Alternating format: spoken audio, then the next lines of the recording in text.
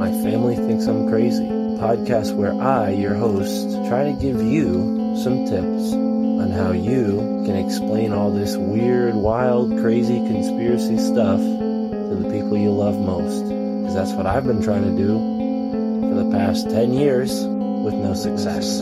I've been telling everybody that our government is shady, but every time I do, my family thinks I'm crazy. The hollow earth, UFOs, aliens invading, fluoride in the water, they spray our skies daily. When I talk about these things, they think I'm crazy. There's no escaping anymore the evil that we're facing. Illuminati mind control, they're sacrificing babies. The end of days, but anyways, my family thinks I'm crazy. What, they don't want to listen to you? No, they don't want to listen. They don't want to hear it. They're just like, oh, here we go, Mark.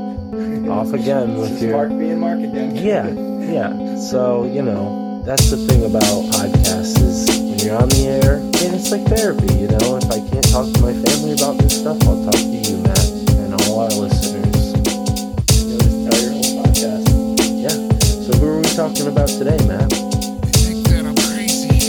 They really think that I'm crazy. They really think that I'm crazy. My family thinks that I'm crazy.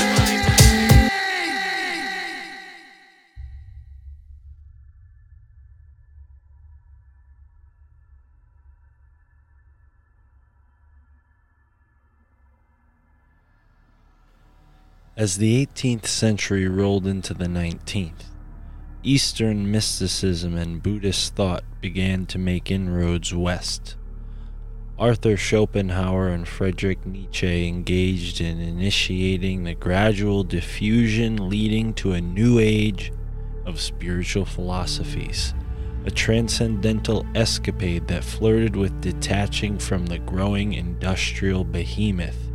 Few noticed the beast and the bellow, a herald of the new aeon, a self-actualized occult disclosure, a terminal prescription of wool masks for the uninitiated, while the blind lead the bind, and the elect mock rituals with sadistic habitual sacrificial victuals, a man or myth, alleged legends of filth, confessions of a drug fiend, repression to the obscene, hero and hated, his figure inflated, scrutiny deserved, suspicious convictions unearthed, and the unholy birth, the beast 666.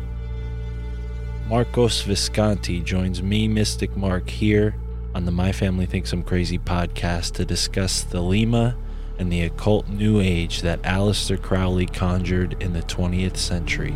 Thank you for tuning in and enjoy this conversation with Marcos Visconti.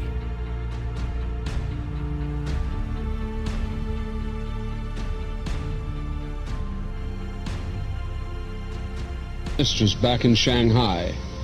Rose was unable to cope on her own, and the child died of typhoid. Crowley then deserted Rose for good, blaming for the death. In despair, she went mad. Back in England, Crowley found his first disciple, Victor Neuburg, a young Cambridge poet. In the case of Neuburg, there was definitely a peculiar kind of homosexual relation, and I'm not just now talking about the ordinary physical thing. Neuburg was in love with him. That's what I mean. He got mixed up with Crowley. Crowley saw there a far weaker character, plunged on Neuburg, and of course dragged him into this whole business of black magic.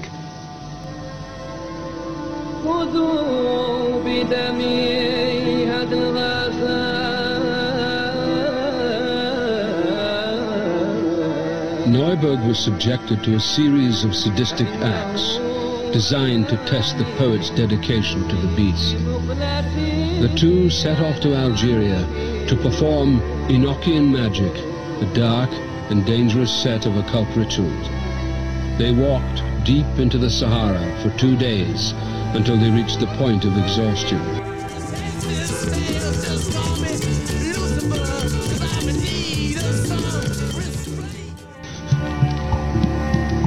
The Stones' flirtation with the dark side was brief, but since the 60s, the occult has seen an explosion in popularity.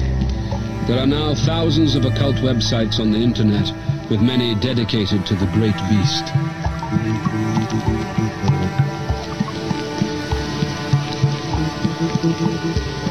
The devotees of Crowley, it's possible to certainly see a lot of the things he predicted, prophesied, as having come to pass.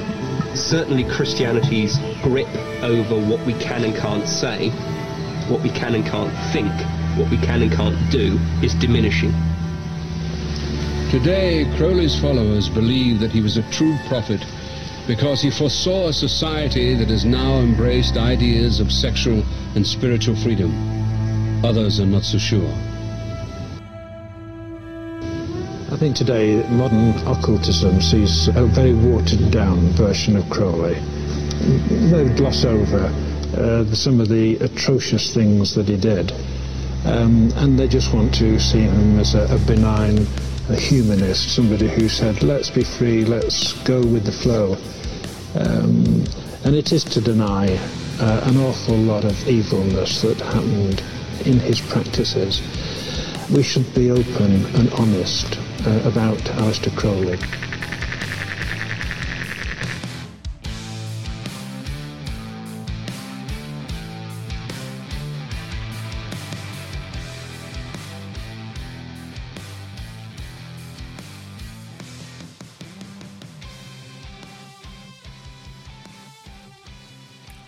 All right, ladies and gentlemen, here we are on the My Family Thinks I'm Crazy podcast, and with me today is a very special guest. Marco Visconti joins us. Marco, tell us a little bit about your book and what you do, and maybe even after how you got introduced to all of this very interesting stuff that you write about and you teach.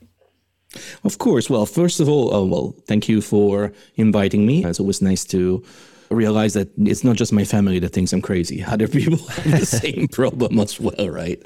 My interest is in Thelema. Thelema is a Greek word that means will, and it's also the name of the magical philosophy that was, somebody will say founded, somebody will say channeled, somebody say that he was the heir to something that was already there. But of course, we're talking about the notorious Aleister Crowley. I wrote a book almost a year ago. It's been years in the making, but it was published almost a year ago. Like next week, actually, I'm gonna celebrate the first anniversary, entitled the Aleister Crowley Manual: Thelemic Magic for Modern Times. I gotta say, it's been a small success, right? In the world of occult and esoteric publishing. You know, it's a very small niche, right? You writing about these things, you won't become a millionaire, that's for sure.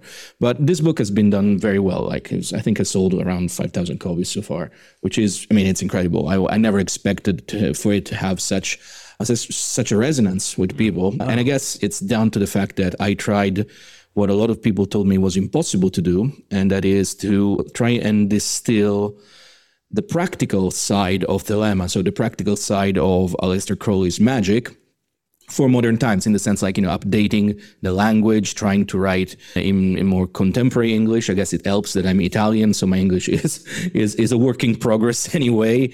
I had to let go of all the usual beautiful constructs and great philosophical vibe that you all from time to time you find in books about Crowley and about Thelema, and just concentrate on the basis, right? Like, what is magic, why we do it, what we can achieve with it, how hard it's going to be, a lot hard, by the way, and where to go next, right? So, a very simple how-to-do manual.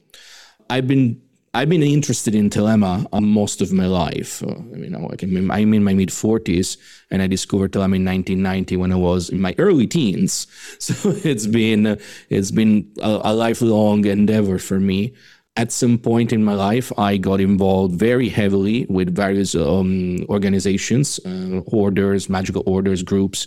The most famous, or again infamous of them, maybe is the OTO, or Ordo Templi Orientis.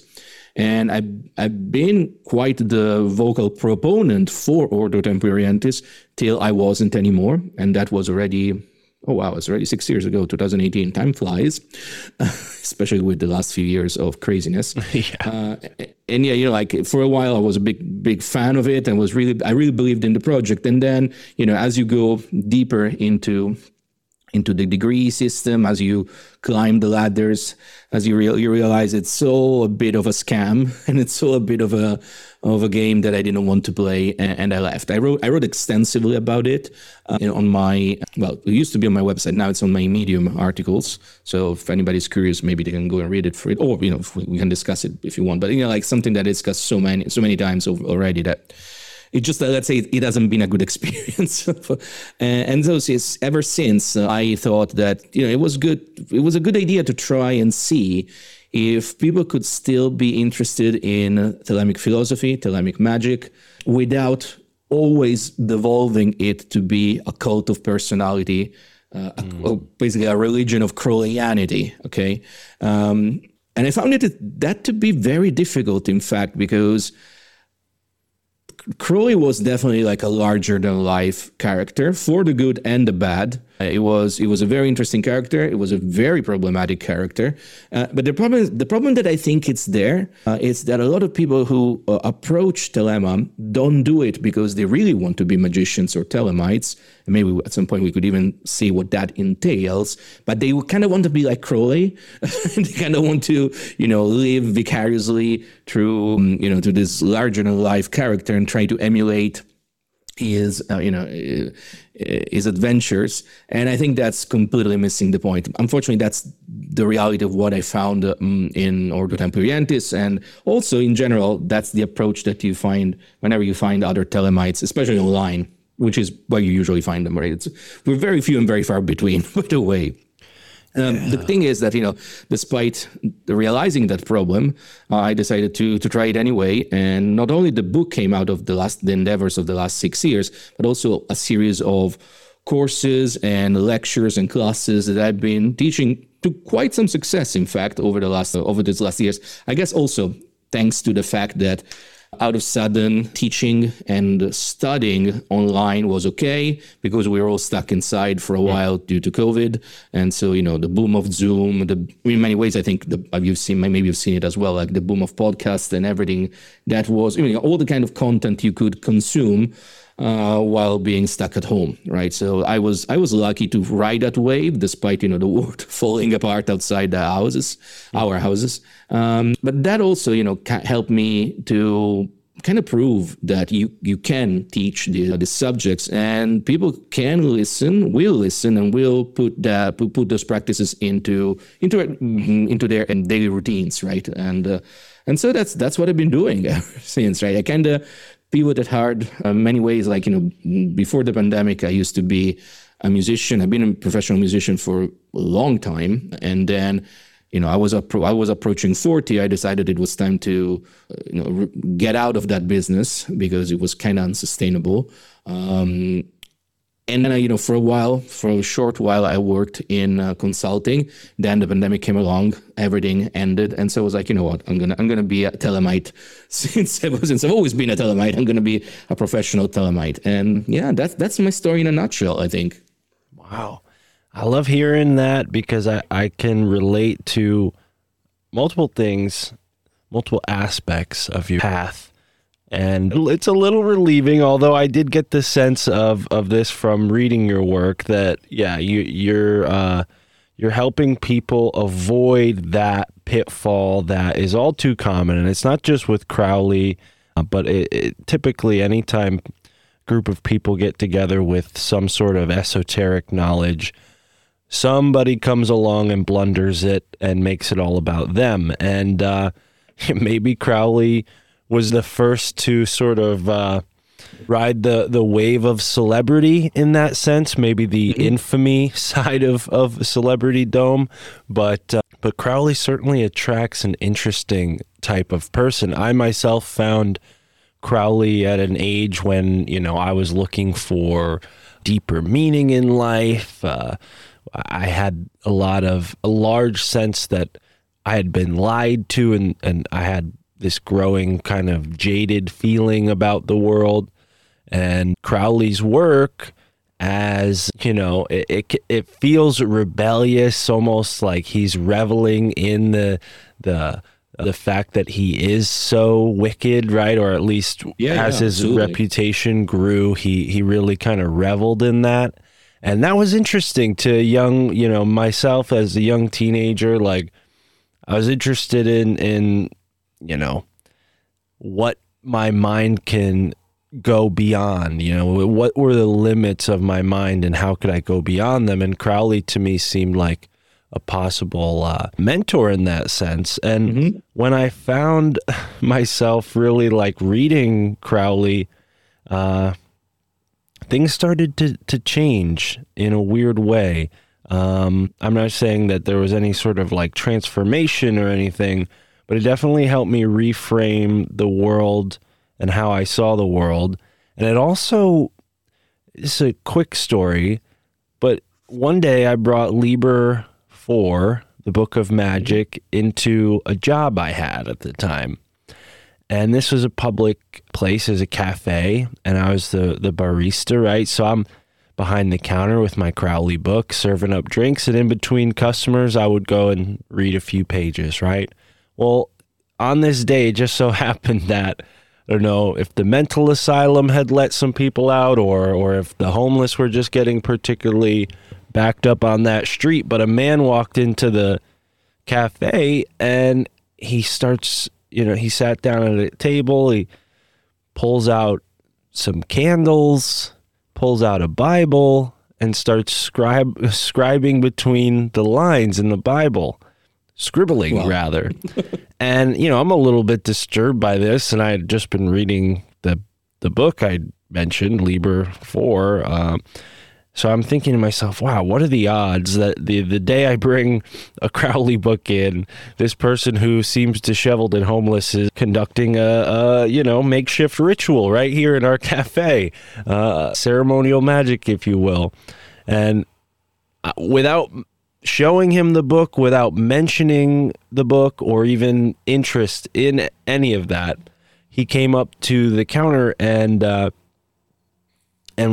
asked for a coffee. And I said, "What are you doing over there?" And it agitated him, my nosiness. And he's like, "I'm the third incarnation of Charles Manson and the great grandson of Aleister Crowley."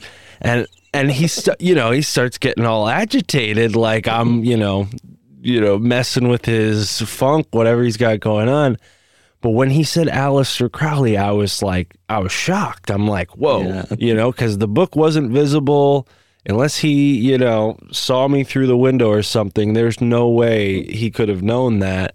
And it just kind of struck me. I didn't say anything to him, but it just kind of struck me like, wow, these words in this book, they're powerful, right? And I don't know if the book itself is powerful, but the experience that person sort of presented to me, it really kind of drilled into my mind the power of words and books and circumstances, and how something as mote as a book can actually kind of be this like energized magnet and attract experiences, right? Does that make any sense? What do you think of that? No, it does, in the sense that in my experience, it's not so much the books or the tools, I tend to think that it's us, in the sense that each one of us can get to a point in their lives where we might hear what I would call it a call, okay? Something like, the call of the other, the call of the mysterious, whatever you want to call it.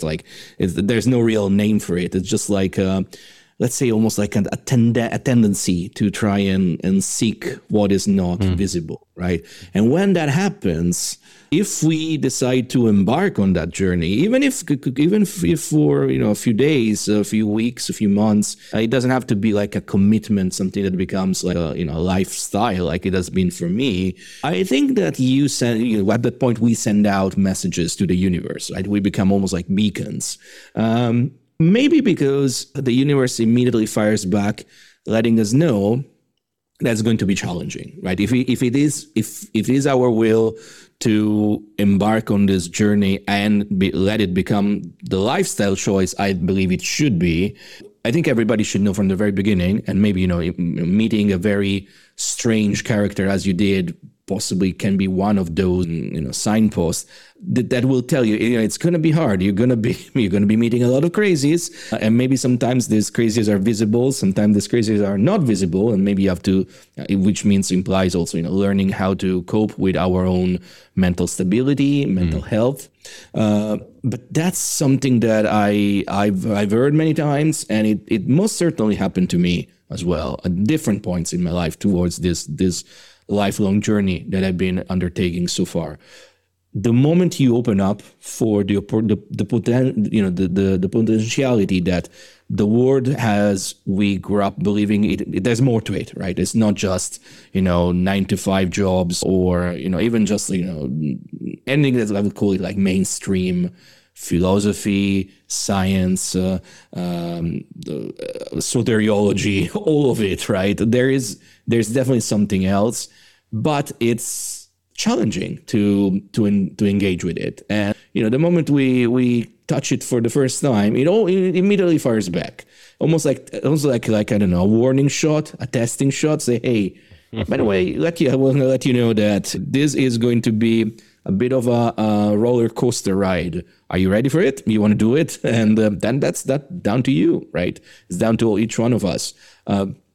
I think I lost the count of how many people I've met over the course of the years that were, adamant that they wanted to be magicians. They wanted to learn magic.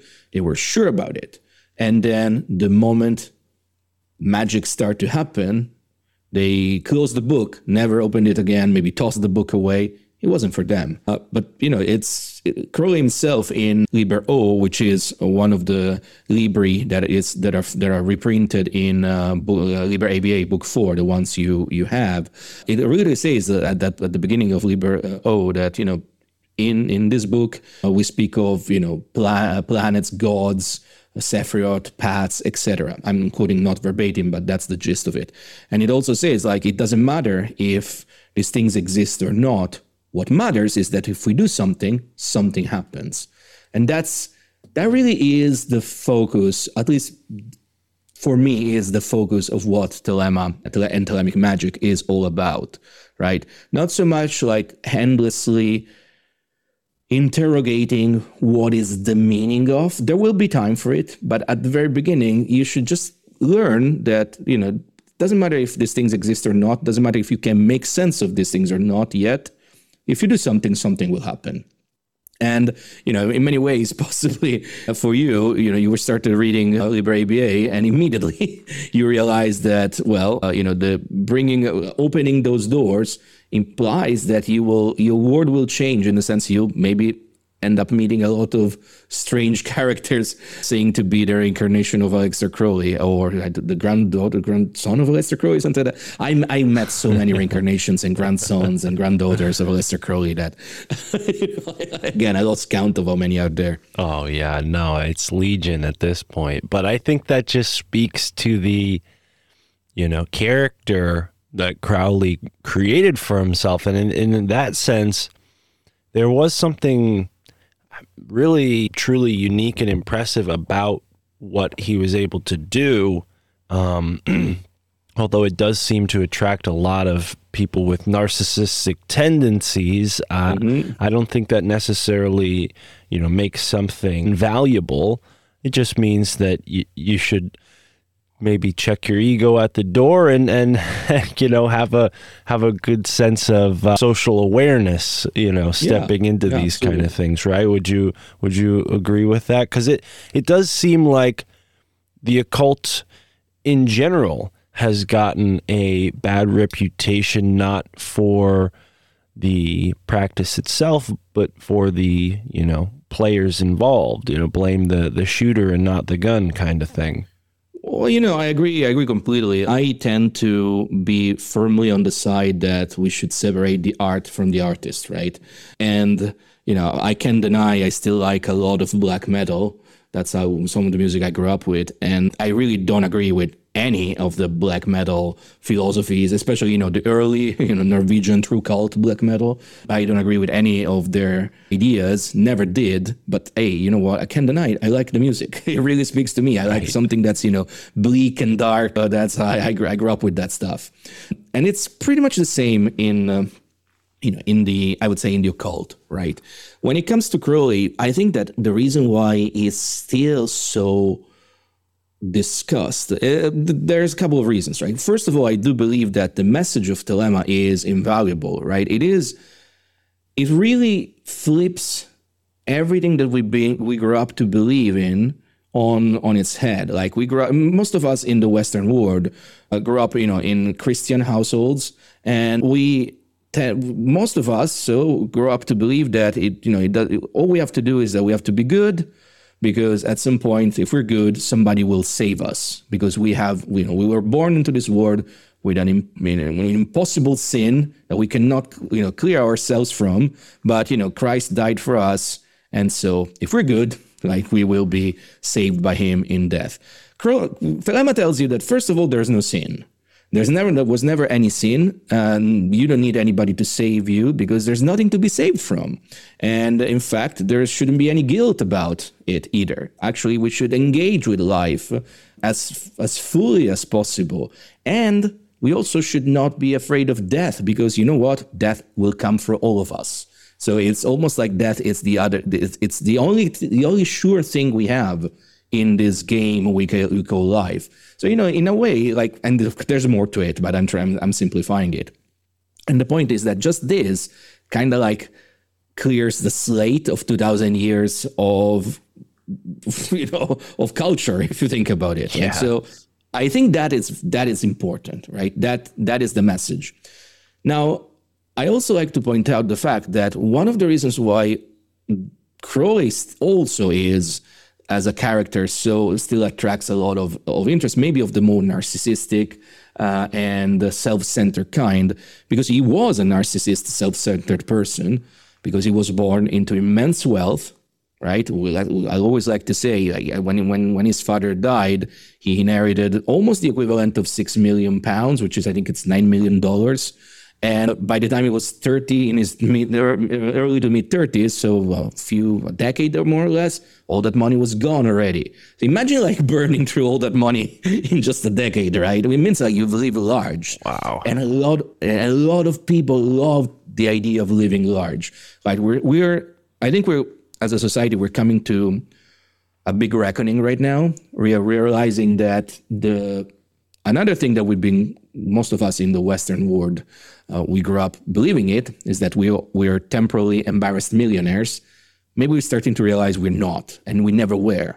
And possibly we never will be, right, either. So the idea of having, hey, at the same time, there was this strange guy that was, at least is perceived by many as this iconoclast, countercultural, gender fluid maverick, that he had a lot of money, but he spent it all, and he lived his life large. Maybe that's something we can aspire to be.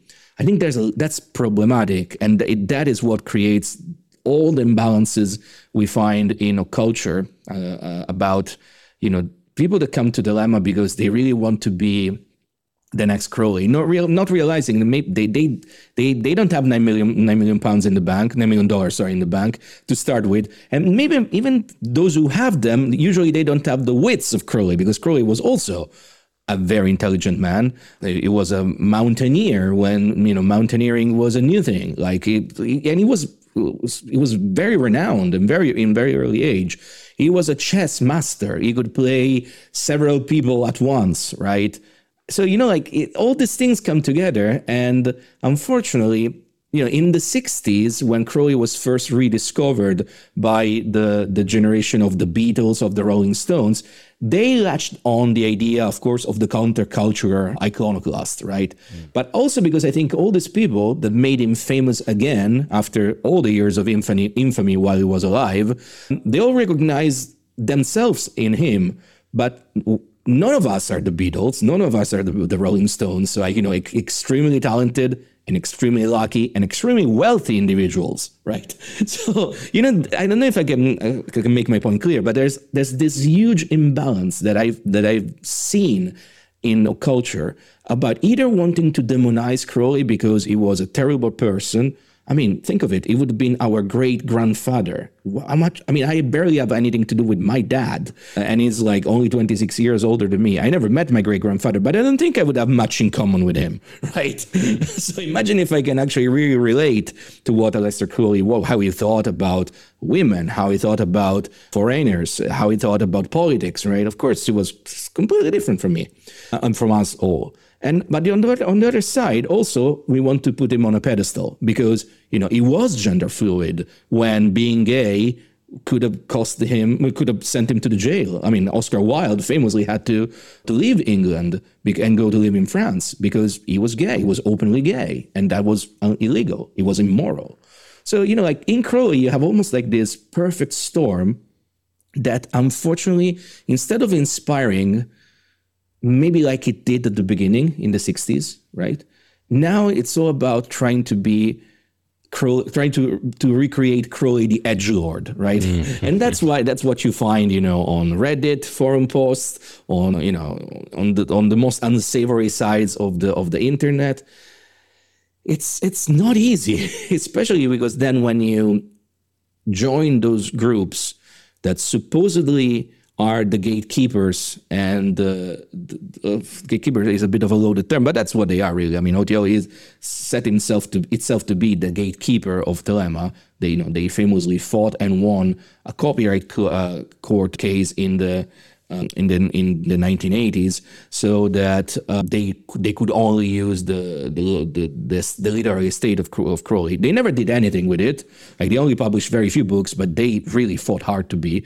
And then they kind of failed at creating any true community around it, right? Like in many ways, the OTO really exists in a sensible way only in the United States, even if they say they're worldwide. There's barely a presence here in the UK.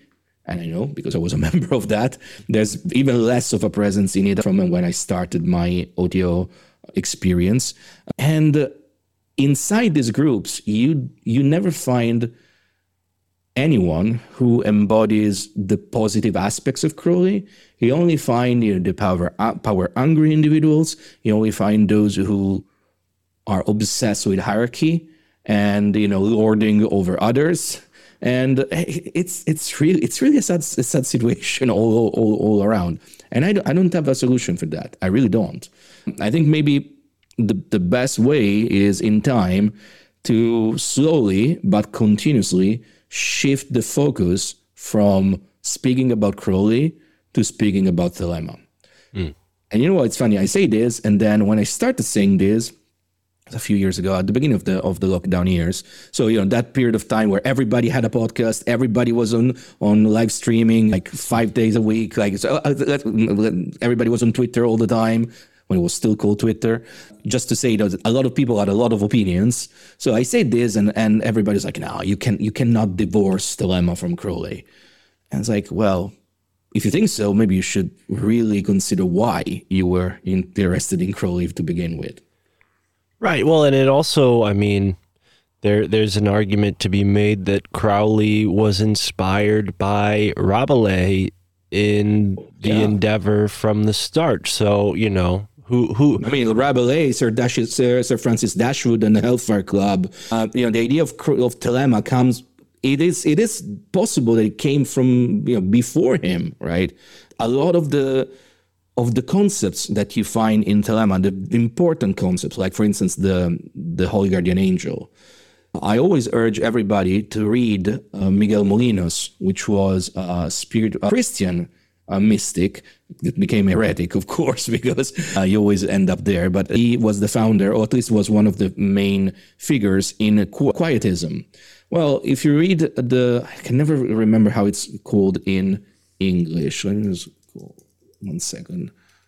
But anyway, he wrote a book that is that speaks about God, and when you read the way Miguel de Molino speaks about God, well, lo and behold, it's the same concept of the Holy Guardian Angel in Thelema. So it's definitely possible that Crowley was just the new mouthpiece of an initiatory trend that was growing up across the eons and the years, and then was fully earthed like a current, like an electric current needs to be earthed by him in 1904, so 120 years ago. Yeah, I'm paused for a moment on quietism. When you said there, you were trying to think of the English word, I'm like, oh, maybe if I type in quietism, I'll find an English version of that word. I found quietism, but it does say quietism in philosophy sees the role of philosophy as broadly therapeutic or remedial. Quietist philosophers believe that philosophy has no positive thesis to contribute, but rather that its value is in diffusing confusions in the linguistic and conceptual frameworks of other subjects. This is kind of interesting that I stumbled upon this. I apologize to take a tangent if you were going in a different direction, but the thought that was in my mind as we were kind of bringing up Rabelais and talking about Thelema over Crowley is really like where Thelema fits into the larger movement of consciousness, right? Because as the past 600-700 years since, we'll say, Asia and the Western world have been more and more entangled, Christians have said basically, well, Christ is no longer, front and center. Now we have Siddhartha, we have Buddha, right? These other concepts have come in to compete with Christianity on the philosophical playing field, and I think Crowley and Thelema, I want to know what you think about this, but to me, it's almost like they fit into that reaction wave of integrating the Eastern with the Western, right? And then Crowley, that was a big part of his beginning, and a lot of the theosophists, right? Or at least, I don't know that Crowley considered himself a theosophist, but that was in the atmosphere at the time. The big note of that was integrating the Eastern mysticism, the Hinduistic ideas and whatnot into the Christian framework. And I mean, really, if you go back far enough, those ideas in many ways inspired Christianity in the beginning, but it almost seems like we're coming out of this medieval consciousness where we're living in this paradigm of true Christianity, and people were born into it. They had no other option. And over the past so many hundred years, at least in the Western society, we've kind of, those limitations have been sort of lifted a bit. So we are going to touch on many different subjects here. So apologies if I will jump, around subjects as well, right? So you started, quoting what quietism is, and I think you nailed it in the sense that Thelema really is a lot about learning to still the intellectual mind and learning to listen as opposed of, thinking all the time. This is not to say that, it's anti-intellectual, quite the opposite, but in many ways, a lot of the intellectual side of it, so the philosophical side of Thelema, comes in its early stages. And when I speak of stages, I'm referring more or less at the system of grades in the AA. The AA was the magical, mystical order that Crowley founded, received, earthed in 1906, 1907, as pretty much as a direct continuation to the Hermetic Order of the Golden Dawn, a Thelemized version of the Hermetic Order of the Golden Dawn. Of course, people that are still members of the Golden Dawn these days will absolutely disagree with it, but let's say that that was Crowley's idea, right? And the AA really is the most important system in Thelema. The OTO is maybe the most famous or infamous or notorious, but the AA is the real deal, right? Is where you really learn about magic and mysticism. Right. And magic and mysticism really are the two sides of the same coin in Thelema. As the visible object of worship in Thelema is Raurkuit or Horus, and Horus has two sides. Raurkuit, which is the sun martial version of it. So it's the speech, but the speech as a counterpoint in Horparkat or Hippocrates, which is silence. And here is where we're going with this, right? So in many ways, at first you engage with magical practices, you engage with rituals, you engage with studying, a lot of intellectual studying. That is, maybe this is the speech part of Thelema, but because you want to get to the other point, you want to move from magic into mysticism, you want to go from speech to silence. And that is, and the passing point between the two, speech into silence, is that fundamental initiation, which is called the knowledge and conversation of the Holy Guardian Angel. And again, this is where we go back to quietism and the fact that in the spiritual guide, that's how it's named, Molinos really speaks of God the same way in Thelema we speak of the Holy Guardian Angel. Okay.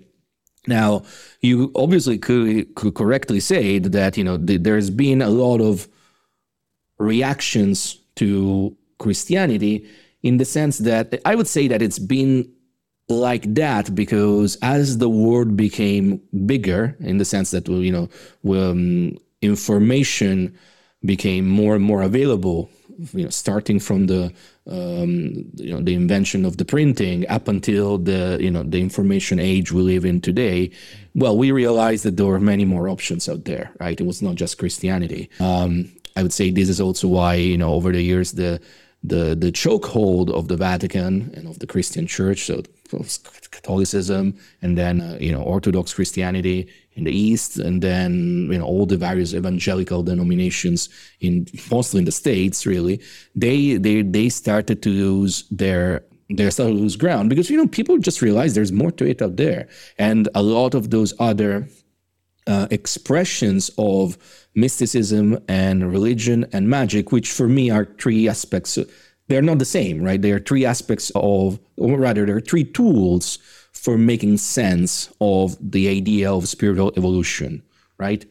I would say that religion is the entry level, right? The one, the super passive one, where people explain, you observe rituals, and the priest or the priestess, when there is like those religious aspects that allow for a priestess, will maybe tell you what to do and how to make sense of the divine.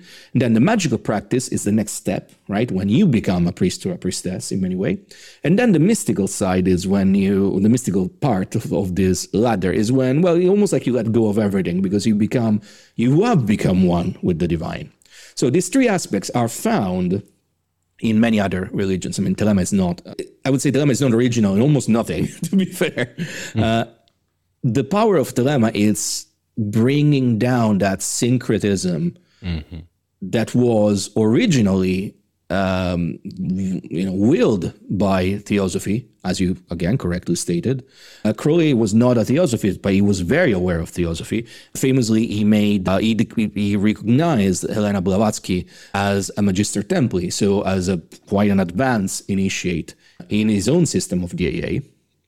And I mean, Crowley used to do this a lot. Crowley considered advanced initiates also Lao Tse and Mohammed and many other big names, right?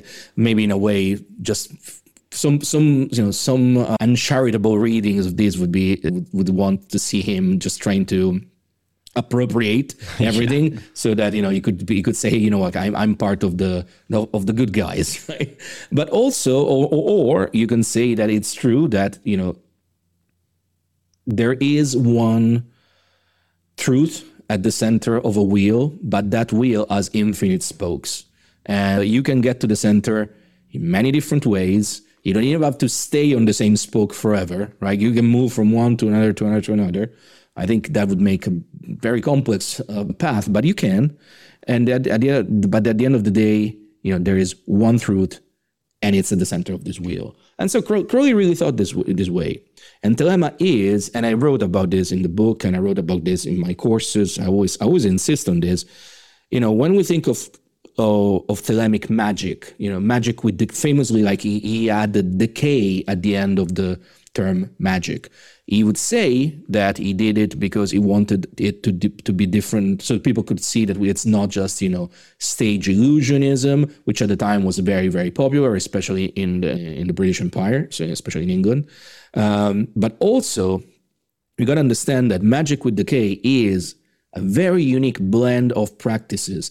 In Thelemic magic, you will have to practice and in fact master the 8 limbs of yoga. So, starting from Niyama and Niyama up until Samadhi. In fact, Samadhi is the knowledge and conversation with the Holy Guardian Angel. At least it's the full realization of the knowledge and conversation of the Holy Guardian Angel. Famously, the most important limb of yoga that we use a lot in Thelemic magic is pranayama, control of breathing. Because the idea is that, we are surrounded by energy, and this energy is embodied in the breathing, in the breath, right? It's what keeps us alive. In order to do other feats of magic, we need to start there. But then he brings in also all that he knew about the Western tradition and all that was available to him at the time, and which was a very, very, almost like a cauldron of different things stirring and bubbling and coming up and down to the surface. You had like grimoire magic and Solomonic magic, and you had, everything that they knew at the time of Sumerian magic, of Egyptian magic, and then everything that he knew at the time of Hellenistic magic, etc., etc., etc.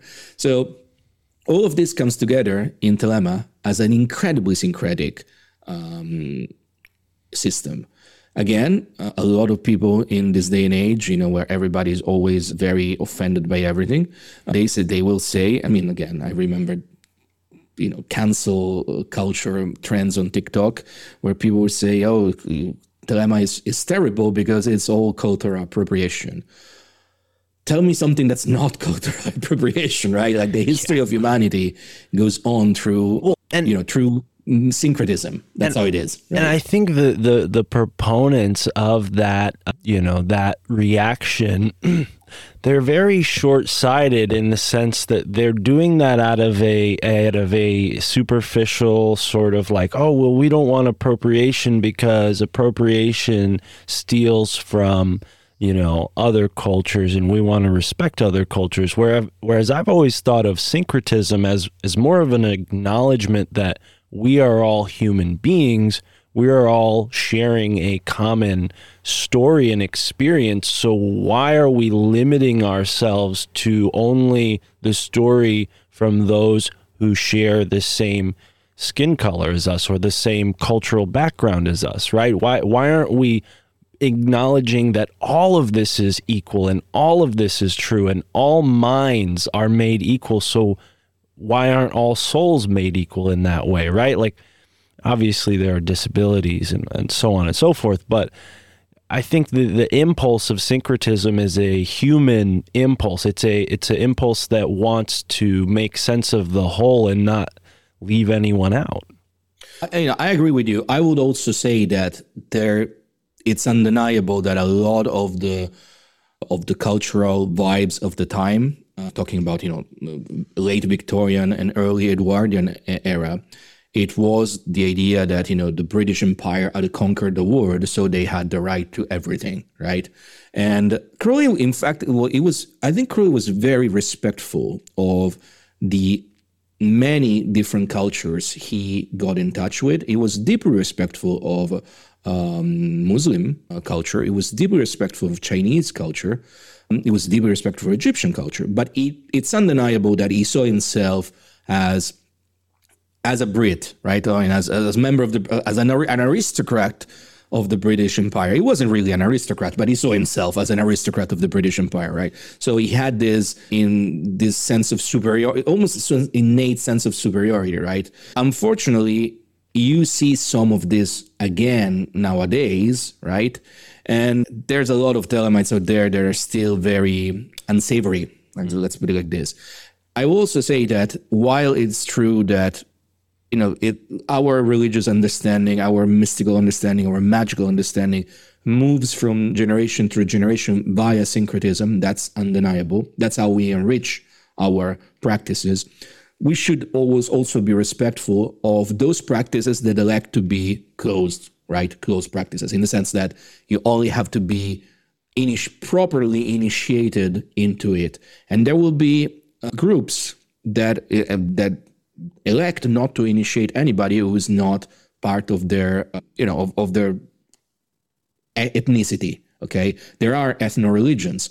Famously, I don't know if you know, but the Yazidi of North Iran, it's an ethno-religious group that has been, it's been basically, they've been trying to genocide them for centuries now, unfortunately. But it's interesting because, they are really mentioned a lot of times as almost like the repositories of some incredibly hidden knowledge, right?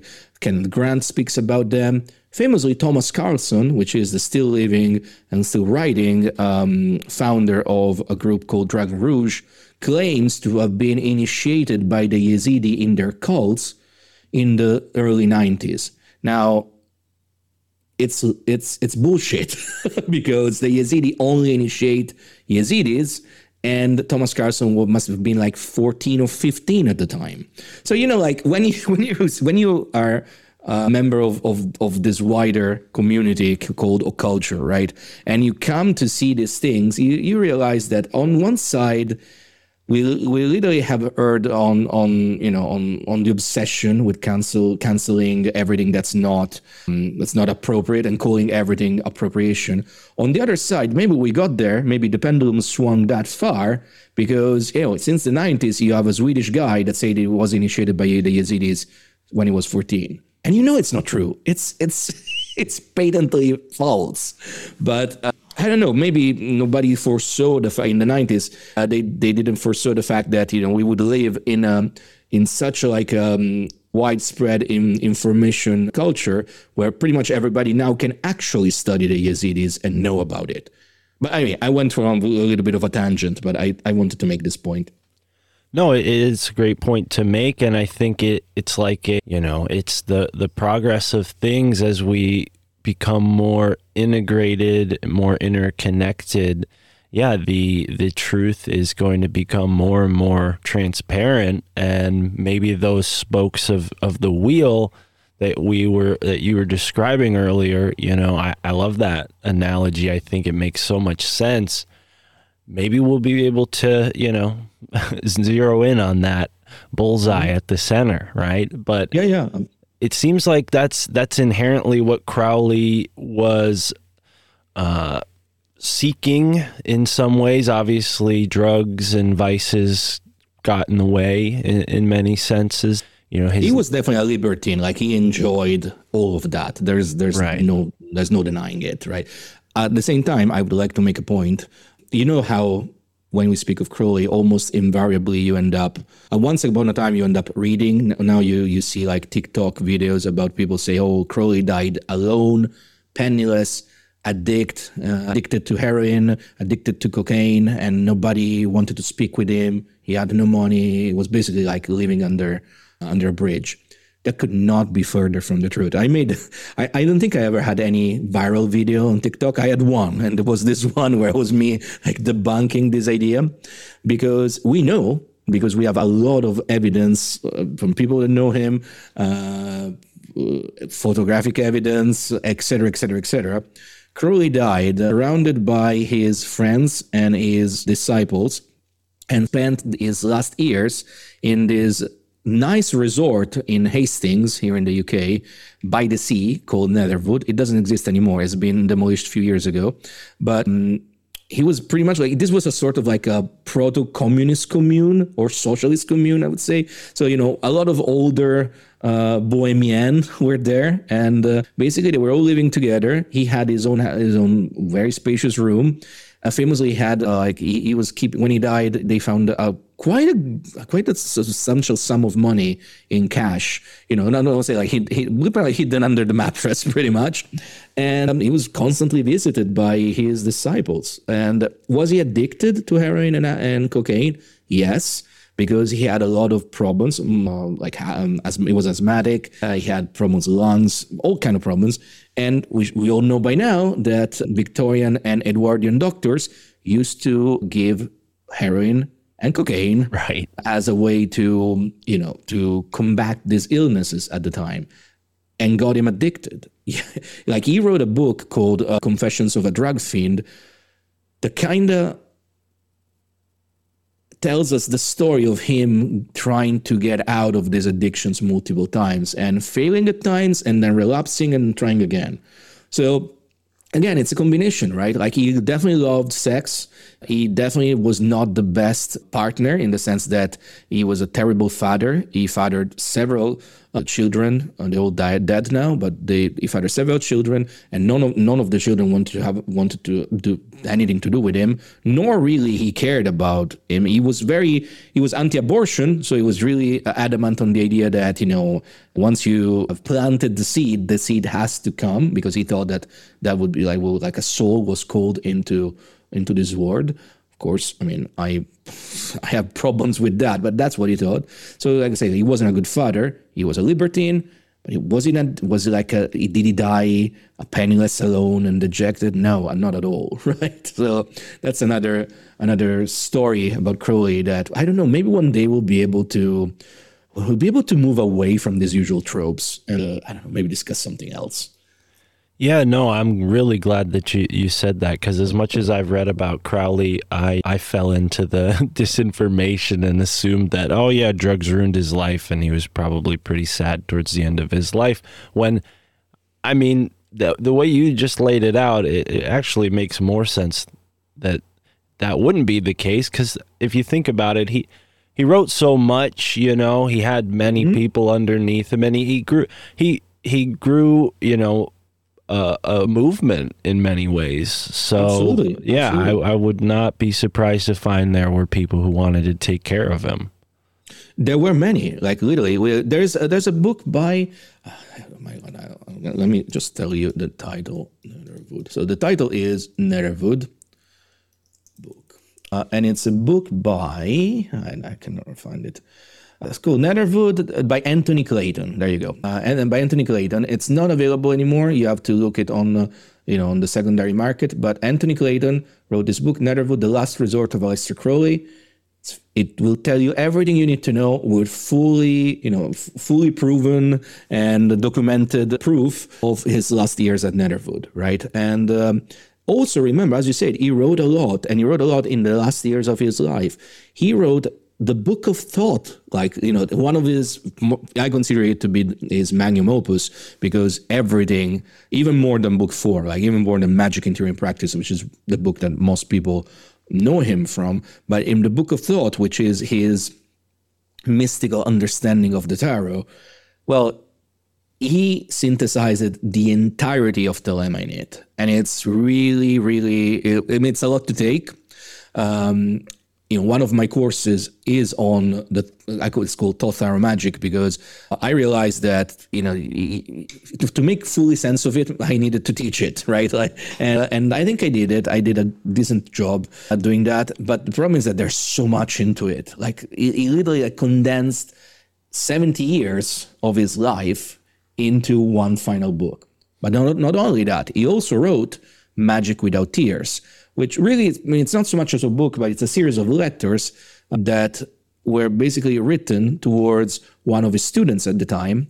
And it's some of the most clear and concise and enlightening writing he ever did. And this is really not the writing. No, none of this is the writing of somebody who's a junkie, right? I still hear people say that he died a junkie, right? And it's folks, no. I mean, you can hate Crowley because whatever reason you decide to hate him for, but at least hate him for the real reasons, right? I mean, maybe say that he was a terrible father, an absent father.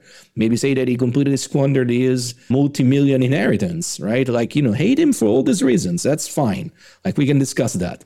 But let's stop with the fantasy, right? Another famous fantasy is that he was a pedophile or a serial murderer, because he famously, he was a troll, right? I think in this day and age, he would have loved to be on 4chan, trolling people around. And he famously wrote in several instances that, in every year he would murder 15,000 children, and he was speaking about masturbation. The children being sperm, right? So it's and again, we know these things. This is not inferred. We're not trying to make excuse of that. There's so much evidence, because he was a graphomaniac, right? He left us so many diaries that it's so in there, right? And unfortunately, I think that when we, in the age of information we live in, nothing that we're saying right now makes for a snappy headline or a TikTok video.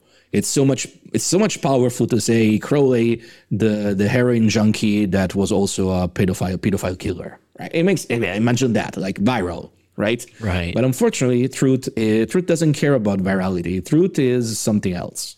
Well, and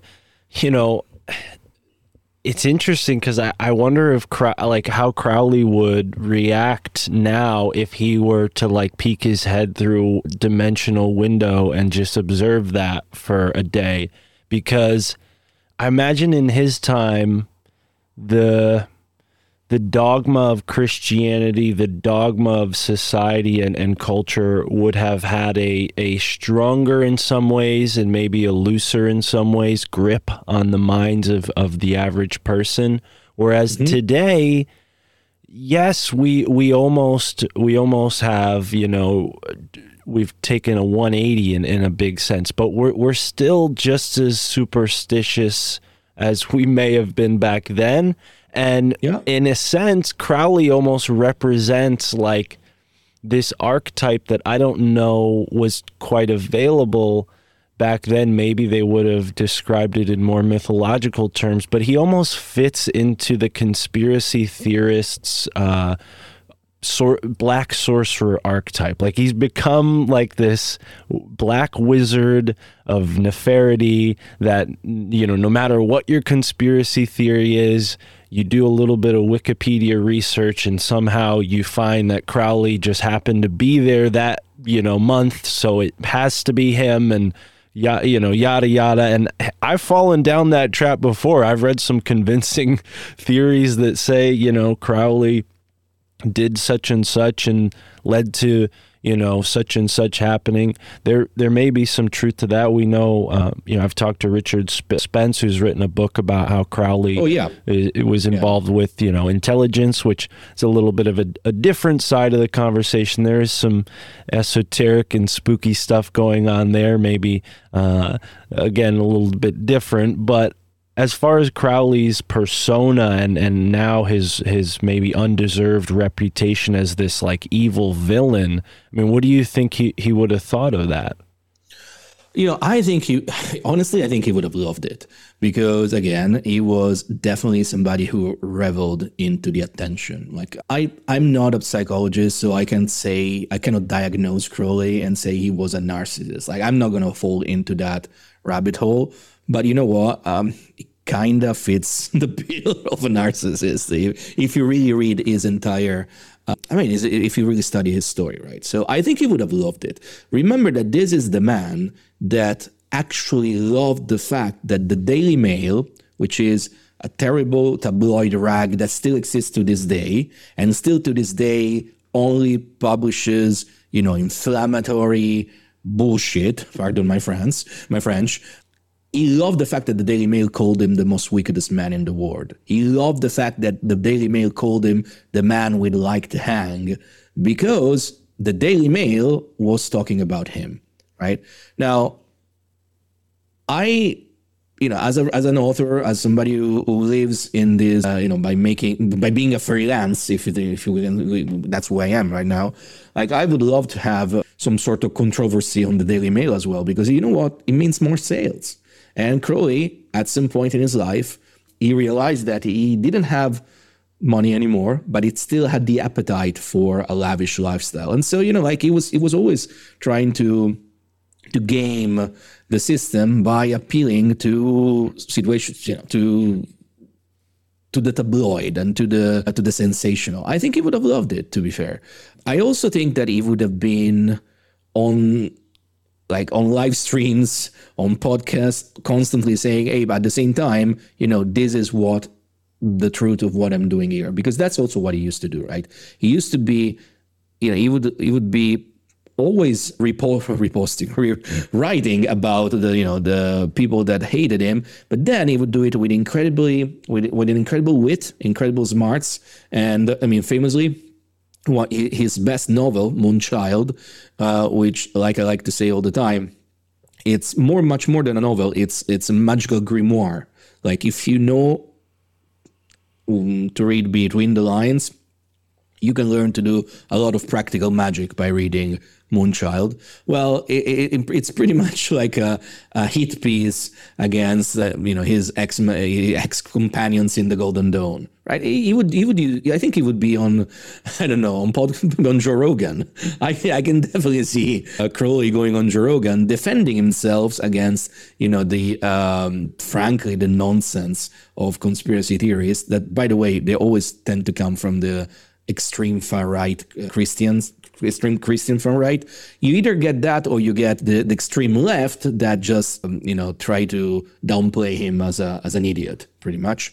I think he would be very, very happy to pick these people up one by one, and possibly being the larger than life character. Maybe it would be on Joe Rogan. that would something. I mean, I don't like Joe Rogan. I don't really watch him, but that's an episode I would watch. Really, yeah, interesting. And yeah, I think there are people who fit the role that have been on Joe Rogan, maybe doing things like in a different sense. I don't know. Elon Musk maybe has a Crowleyan sort of, maybe not explicitly, but in a archetypical kind of way. Yeah, I think he wants to be. I'm not sure he has the wits to pull it off, but yeah, right. he definitely has the money, right? There's no denying that. Yeah, and the body shape, but that's also true. To be fair, though, I got to say, like, I don't know if you've ever seen like Crowley's, because when we think of Crowley, we think of the older Crowley, the fat Crowley, Bald round Crowley, right? Yeah, he used to be in insane shape. Right, if you see him, there's pictures of him on the K2. Basically, it's like him naked, pretty much in a pool of water on the mountains. Like, that man was ripped. Right. Oh yeah, I have seen that photo, and that's something that I think with all of the sensationalism affront on, people don't really actually look and try to understand his story. He was a mountaineer, and that. In my life, I mean, not that I've mountaineered enough to say I can, climb K2 or anything like that, but I've been up some pretty high mountains for where I live, and it is a spiritual experience. It takes a huge amount of discipline, courage, even strength. Yeah, courage, absolutely. I mean, think about it. He was doing this when nobody else did it. Like, he was the first person on K2, like the first expedition. Like, he famously failed. He famously possibly let people die, which is, a horrible thing. But I mean, he had balls of steel, because also remember that there was no GPS. There was no helicopters that can come and save you. There was nothing. It was you and the mountain. So yeah, most people, as you said, most people completely gloss over these things because they just like repeat the usual tired tropes that I think they started surfacing in the 80s, really, during the first Satanic Panic. I think we are really going through a second Satanic Panic right now. But the first Satanic Panic, the famous one in the 80s, that's when the blame started to be put on Crowley as opposed of Anton LaVey, which used to be the previous, and Charles Manson, right? They used to be the previous, scapegoats. I mean, in case of Charles Manson, it was not a scapegoat. The guy was a fucking murderer. But in case of LaVey, I mean, LaVey was just a fun guy, right? Let's put it like that. And then, it's just after that, after the 60s and then the 70s rediscovered Crowley, and the 80s rolls, and, everybody is now putting the finger on Crowley, and it never ended, really, right? It's always been like this. It's been the forever scapegoat. I don't know. I guess he would have loved it though, because he just loved the attention. Well, and yeah, I think part of his goal, again, it's being spread by. People have this reaction, this visceral reaction, whether it's because they're so comfortable with their worldview or they're, mobilized to try to, fight whatever doesn't fit their worldview. But they pin it on him when really what he was doing, I think, in the, zoomed out sense, take his personal life out of it, just look at what he's written as an author and what he contributed to the literary consciousness of humanity. He's bringing ideas that for a long time were hidden within esoteric groups, behind, paths of initiation, multiple stages of degrees. People would have to, commit secrecy before learning these things. And I mean, would you agree, outside of the kind of, the subtext that you got to learn to read through, he is kind of unveiling a lot. He's kind of spilling the beans, to put it plainly. What do you think of that? I think he definitely did that compared to what it came before him, right? He famously published all the secrets of the Golden Dawn, but I think he did it out of spite, right? Because another thing that most people don't understand, especially those who are very critical about him, and I'm thinking right now not so much at the conspiracy theorists that we were talking up until now, but I'm thinking about other magicians that come from different traditions, like the Golden Dawn one. He really wanted to believe in the Golden Dawn, right? He really, really, really thought that he finally found this secret group of masters that were secretly guiding humanity towards spiritual evolution and truth. And then, a couple of years in, he realizes that it's just a bunch of middle-class bourgeoisie that has, all embroiled in petty fights with each other. And he got very, very disillusioned by that, right? And so, famously, he got out of the Golden Dawn. Well, people would say he's got expelled by the Golden Dawn. That's not true, because he was actually, he was expelled by William Butler Yeats, the poet, but then he became, almost like the agent of Mathers, which was the chief adept that Yeats and his faction had issues with at that point. We're talking about now 1900s, early 1900s, very early 1900s. And then, for many years, after all this squabble settled, he just leaves everything behind, because he was so disillusioned with everything that he lived as a Buddhist for several years. I mean, it was not up until the reception of the Book of the Law in 1904. But then again, really, when he founded the AA within 1906 and 1907, that he got back into magic. And that's when he started publishing the Equinox. And in the Equinox, he kind of out of spite, published everything that the Golden Dawn kept secret up until that point, because he made the point that now, with the reception of the Book of the Law, also known as Liber Alva Legis, a new era had born, right? A new eon has been installed. And so many of those rituals were not, it's almost like, think of it as, as an operating system, almost like a new operating system had been installed unto reality itself. And so, you could study the old operating system, you could still use it, but, if you wanted the best, the most efficient functions, well, you should actually leave that behind and move to study Thelema. I'm telling you this because while it's true that in this sense, he was very much like somebody who tried to remove the veil of secrecy from the experience of initiation, he was absolutely adamant that everything that was Thelemic had to be kept secret and, beyond the veil of initiation, right? Another thing that most people don't realize, because again, in this day and age, it's so easy to access everything that Crowley wrote, that most of what you will read this day and age used to be initiatory secret, right? Pretty much only the stuff you will find in the Equinox, the stuff you will find in Liber ABA, Magic in Theory and Practice, and the stuff you will find in Book of Thoth, where Crowley meant them to be for public knowledge, even if, and since you read Liber ABA, you will know, when you read Book 4, there are bits and pieces that won't make sense unless you've read other books. And even those other books need to be explained, because maybe they're riddled by metaphors and analogies that unless you have the code to understand, you will just not get. And that was Crowley, kind of like hiding everything, putting everything beyond the veil of secrecy again. Because, truth be told is that this material needs dedication, right? For instance, let's see if I can actually explain this or convince you about this. One of the most sought after secrets of Thelema is the secrets of the 9 degree of the OTO. Famously, it's sex magic, right?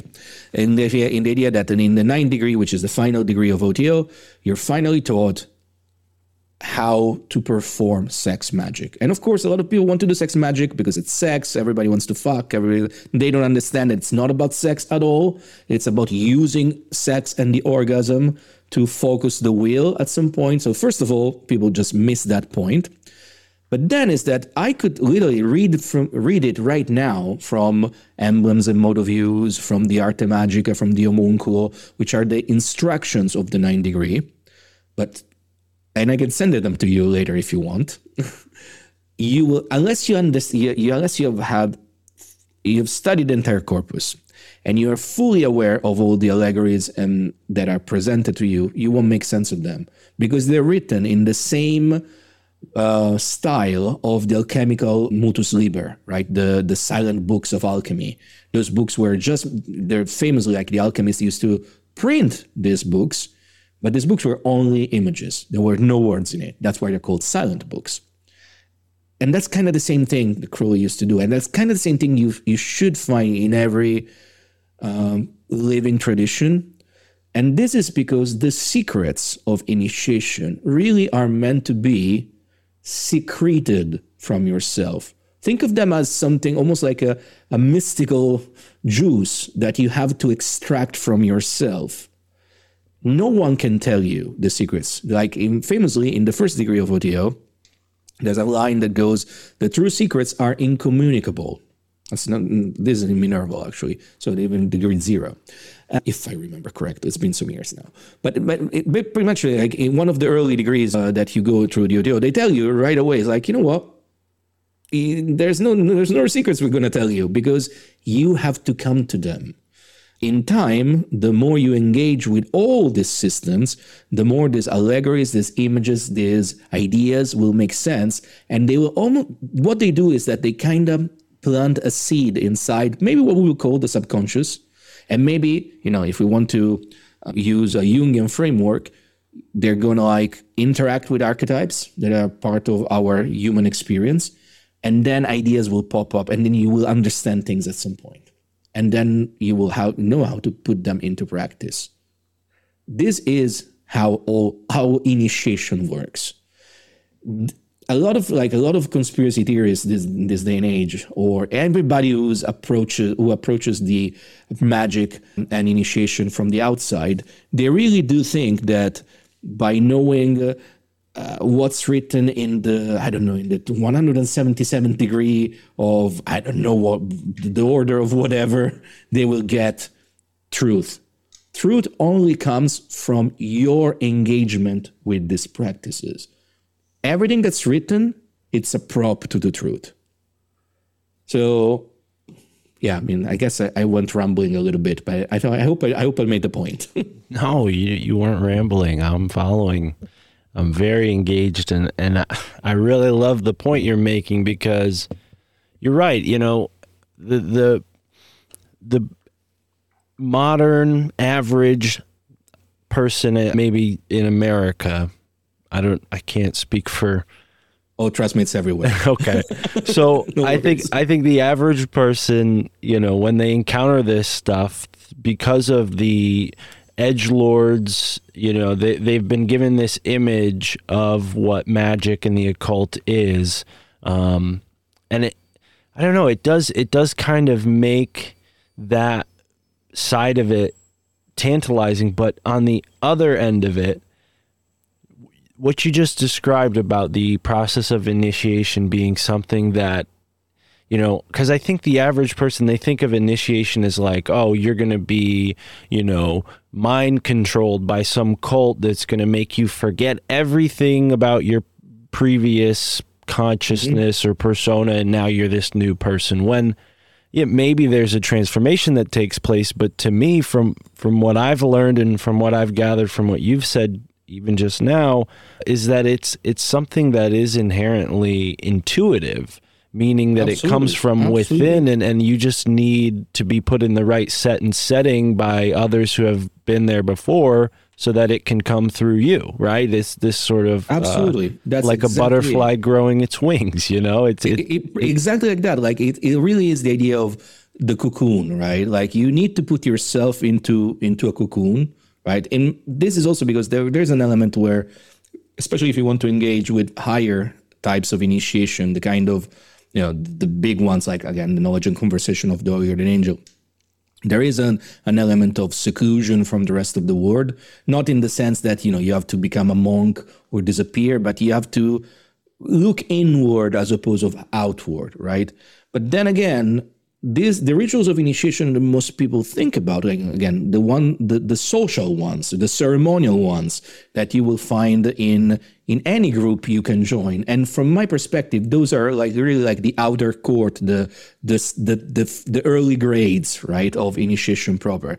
Even if we're talking about 9 degree of OTO, so like the highest one in the OTO, it's still elementary school, really, in the true ladder of initiation. Everything you do in a social setting, it's elementary school, if you can use this horrible analogy. But it is that, like, you put yourself in a cocoon and you let the symbology do its magic. And really is, that magic really is for you to realize something that was already inside of you, like coming, almost like remembering things that you were born with, but you forgot. Or maybe, I don't know, I'm going to say something, and of course, if there's anybody who listening to this, which is conspiratorially minded, will love it, but it's almost like a dormant code, right? Because I do believe that humanity is coded with the ability to transcend the human experience. I do strongly believe from my experiences, so it's not so much a belief, it's a gnosis, it's a knowledge, that, you know, we are born humans, we decide to incarnate as humans to have the experience of space and time, and life and death, and duality in general. But in fact, the moment we incarnate, we already have inside of us the code for our enlightenment and awakening, right? Remembering who we truly are. It's almost like we don't need the red pill or the blue pill. We already have them inside of us. We just have to decide to engage with them. The problem is that it's not as easy as taking a pill. Like Matrix is a great movie. I love it. But I mean, I might have problems with the way it became culturally relevant in the last few years. But it's not about just getting a pill. And there's no one who can feed you a pill and you'll become mind controlled. You have to decide to engage in an excruciatingly long and complex system of practices that are meant to strip everything you know about yourself till you get to who you truly are.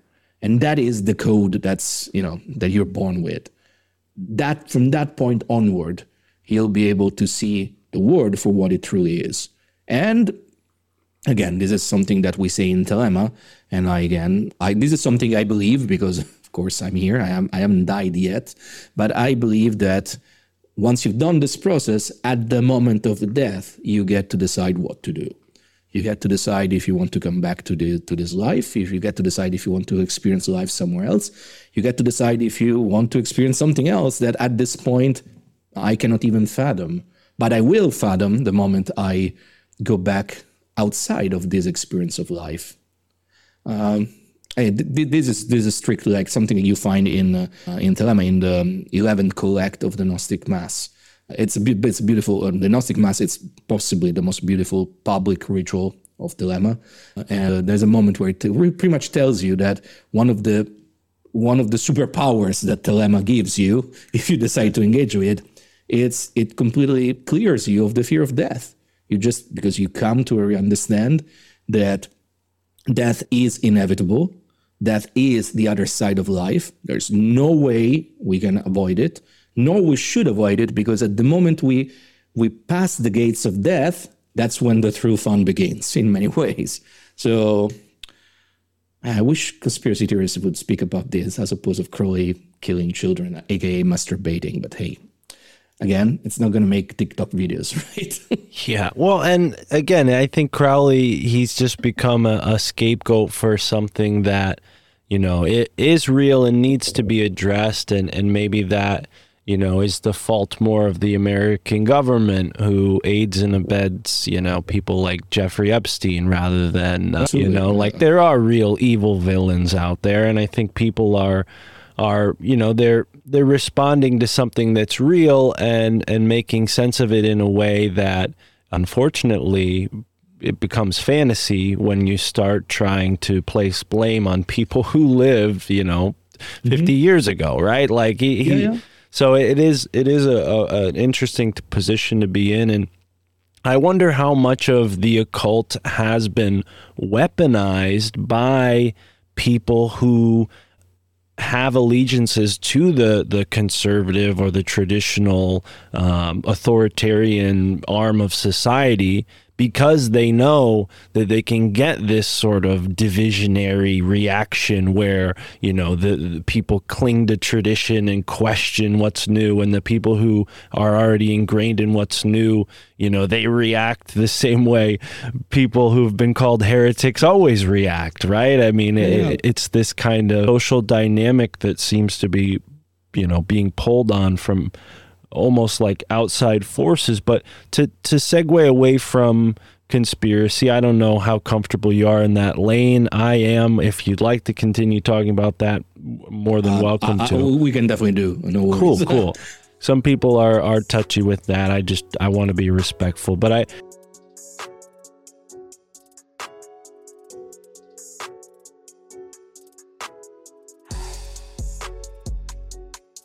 All right, ladies and gentlemen, here we are taking a quick break to thank our sponsors. Big shout out to the Hit Kit. Use the promo code CRAZY and check out all of the great items that the Hit Kit has made here in America. Really cool devices, gadgets, doohickeys to keep whatever you're smoking on safe and sound. So go over to the Hit Kit on Instagram or hitkit.us. Check out all their products. Get yourself one with a custom design on it, and keep whatever you're smoking on safe and sound. A blunt, a joint, whatever it is. The My Family Thinks I'm Crazy podcast and the Hit Kit got your back. So use the promo code CRAZY and upgrade your EDC. Until then, don't complain about reaching in your pocket and finding a crumpled up blunt or joint or whatever. Throw it in a Hit Kit. All right, now let's go to some dynamic ads, and we'll be right back after this quick break.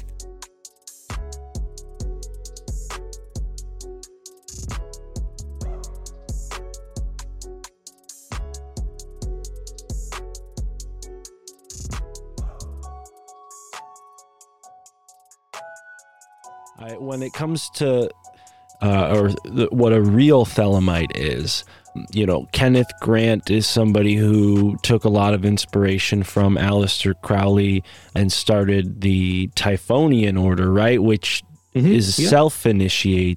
Do you think that this kind of is more in line with the spirit of Thelema as what you're saying, or is that something altogether different? Did Kenneth kind of take it to a different level? So I would like to, preface this by saying that I'm not a member of the Typhonian Order. I know I was in touch with Kenneth Grant via a letter 20 years ago. I translated one of his books in Italian, Against the Light. And so, we were exchanging some letters at the time, and that I still treasure. I never met him, but he came, and from the letter we were exchanging, he came across as an incredibly, witty and smart and a gentleman, really, right? A classic English gentleman.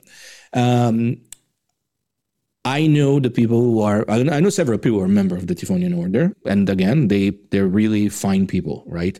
In a world where we're surrounded by strange, maybe from time to time problematic characters, none in the Typhonian Order has ever created any problem whatsoever that I can attest, right? So this is an important preface I like to say, because usually the Typhonian Order and Kenneth Grant is seen by what I would call them mainstream Thelemites, if it's even possible to talk about mainstream Thelemites, because Thelema is such a minuscule movement. And by that I mean members of Ordo Templarientis.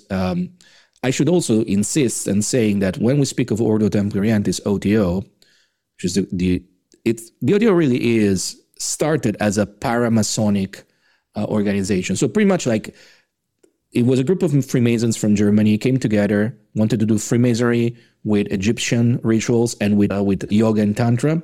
And then Crowley comes along, and by various ups and downs, he becomes the worldwide leader and not recognized by all of them. So there are still like movements, OTO groups especially in Germany, that have never recognized Crowley and they went on to do their own things. Minuscule groups, like irrelevant in the sense of great scope of things, but they still exist. And anyway, like Crowley tries to capitalize on the OTO all his life because Freemasonry was very popular at the time. He failed repeatedly because he was really bad at organizing anything that didn't involve him on any people more than just him. Let's put it like that. And so long story short, the OTO kind of disappears, right? Up until in the 70s, he got resurrected. And then famously in 1985, a group of Americans wins a landmark case where they get to use the copyright. They basically had the copyright of the logo of OTO, the lamen of OTO, and the literary estate of Crowley. So when people think of OTO, they already mistakenly think that the OTO must have been this massively sprawling organization that some conspiracy theorists will say that controls the world, the Illuminati, etc. That's all bullshit. They never had more than maybe 100 members worldwide, and nowadays there are no more than 2,000 members worldwide. Right? That's what we're talking about. When I left in 2018, there were only 32 members of the 9 Degree worldwide. So you can imagine how small it is, right? I also say this because this group of Americans that, took over the OTO and pretty much restarted the OTO in the 80s, tried many ways of establishing it as a respectable religion, right? Crowley famously never wanted Thelema to be a religion. Crowley famously never really, in Magic Without Tears, he even has like one of his classic remarks where say like writing this letter, say, well, if you want to call it a religion, do it. I don't understand why you want to do it, but do what you want, right? Crowley did create a religious branch of Thelema called the Ecclesia Gnostica Cattolica, but he famously never wanted it to be connected to the OTO. He wanted these things to be separate, right? And he never really expanded on the EGC or Ecclesia Gnostica Cattolica. The Americans put it all together because what they tried to do, they really tried to create a megachurch, right? Something that was respectable, religious, famously so that they can claim tax-exempt status, and they have been doing it ever since. But by doing this, they also started pretty much to shit on every other aspect of Thelema. There's still a very big Thelema community in Brazil, but most Americans don't know about it because the leaders of OTO, they're still the same people from 85 to now, almost 40 years later. They always downplayed the Brazilians are crazy. They're all crazy people. And they did the same with Kenneth Grant. So I had to take this long detour to tell you that Kenneth Grant was, first of all, the last secretary of Aleister Crowley. He was a very young man in his 20s when he met Crowley. Crowley was dying in his 70s, and he acted as his secretary in his last few years. And Kenneth Grant received the 9 Degree directly from Crowley, and then he received a patent to establish an OTO lodge in the UK. When Crowley died, his designated successor, Karl Germer, that was a German living in the United States, for a few years accepted Grant, and then at some point just expelled Grant, because the truth of the matter is that the OTO was meant to be a dues collecting group, like all Masonic groups are. And Grant didn't care about collecting dues. He wanted things to be free for all. I have some problems with that, but that's what Grant wanted to do, right? And so Karl Germer, on those bases, expelled him. Now, Grant didn't care about it, and he went on to keep calling himself the leader of OTO after the death of Karl Germer. And pretty much from the 60s till till 2009, he kept calling himself the true OTO, right? Now, why 2009? Because in 2009, the American OTO won another case, and they pretty much silenced anybody who would still use the name and logo or lamen of OTO. It's a classic copyright claim that was very popular up until a few years ago. I think you hear less of it now, but it's like this concept of IP, right? They claim that they were their IP. Another thing we have to understand is that Kenneth Grant really took Thelema in a different direction, right? Kenneth Grant saw Thelema almost like as he wanted it to be much more female-centric. Thelema, as Crowley wrote it, is famously very much male-centric. Like the male is very much the active part of the equation. And Grant wanted to be more like goddess-centric, so female-centric. Grant had a much better understanding of Tantra that Crowley did, albeit completely bonkers compared to what we know about Tantra nowadays. But still, he had a much better understanding of Tantra, and he wanted to bring much more of those elements in. Remember, as we said at the beginning of this chat, that Thelema really is a unique blend of East and West. Well, Grant wanted more East than West. Okay, and so he kind of get rid of all the Masonic trappings. He kind of get rid of all the Golden Dawn trappings, which, by the way, the Golden Dawn is another of those orders that emerged and evolved from Freemasonry. And so he kind of changed Thelema radically to the point that I think it's correct to call what Grant does Typhonian cult, because while there's still a very There's a clear Thelemic vibe to it. You still hear about Nuit, you still hear about Hadith, but then everything else feels very different, right? At the same time, I think it's absolutely fascinating to study if you can accept the fact that if you come to Grant from Crowley, you will find it's almost like day and night, right? And think about it, it's almost like sun and moon. Again, one is very male-centric, Crowley, and the other is very female-centric, which is Grant. And it's really it's quite different. Crowley really tried to create a structure to it, which is also what I try to explain in my book. Like, there is a structure to the rituals. There is a step-by-step, plan that you have to follow in order to make sense of all these practices. Well, Grant kind of, threw everything in the mix. And when you read his books, you have to approach them as art pieces, as almost like surrealist paintings, as poetry. If you fall into the trap that I see a lot online, trying to make sense of Grant from a strictly, magical, Kabbalistic gematria, you will lose yourself, because I don't think that's the point at all. It's good. I noticed that in the last few years, Grant became a topic much discussed again, which is good. And I also noticed that a lot of people are making the same points I just made, right? Like, let's stop to try and Crowley-ize Grant. They are two different geniuses on their own, right? Also, we should never forget that another fundamental player in the Typhonian cult is Steffi. Steffi Grant, the wife of Kenneth. She was an incredible magician on her own, a true adept, a master, in fact. Without Steffi, there would be no Kenneth Grant. Without Steffi, we would not have a lot of the knowledge we have about the Golden Dome, because famously in the Carfax monographs, she copied and created new, beautiful images of all these things that were pretty much languishing in various archives.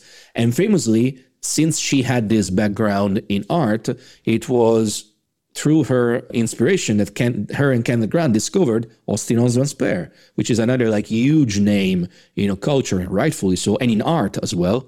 But it was them that rediscovered him. So I really believe that when we speak of Kenneth Grant, we should never forget Steffi, because she was, I think, as important as Kenneth. Yeah, I wasn't aware of that, nor was I aware of Kenneth's really anything about the TOTO, which is a very interesting aspect of all of this. They don't call themselves TOTO anymore. They call themselves Typhonian Order. Okay, because but it's just a minor thing. But I think it's important to point out that they don't claim themselves to be OTO anymore. Right, which I think it's good for them. To be fair.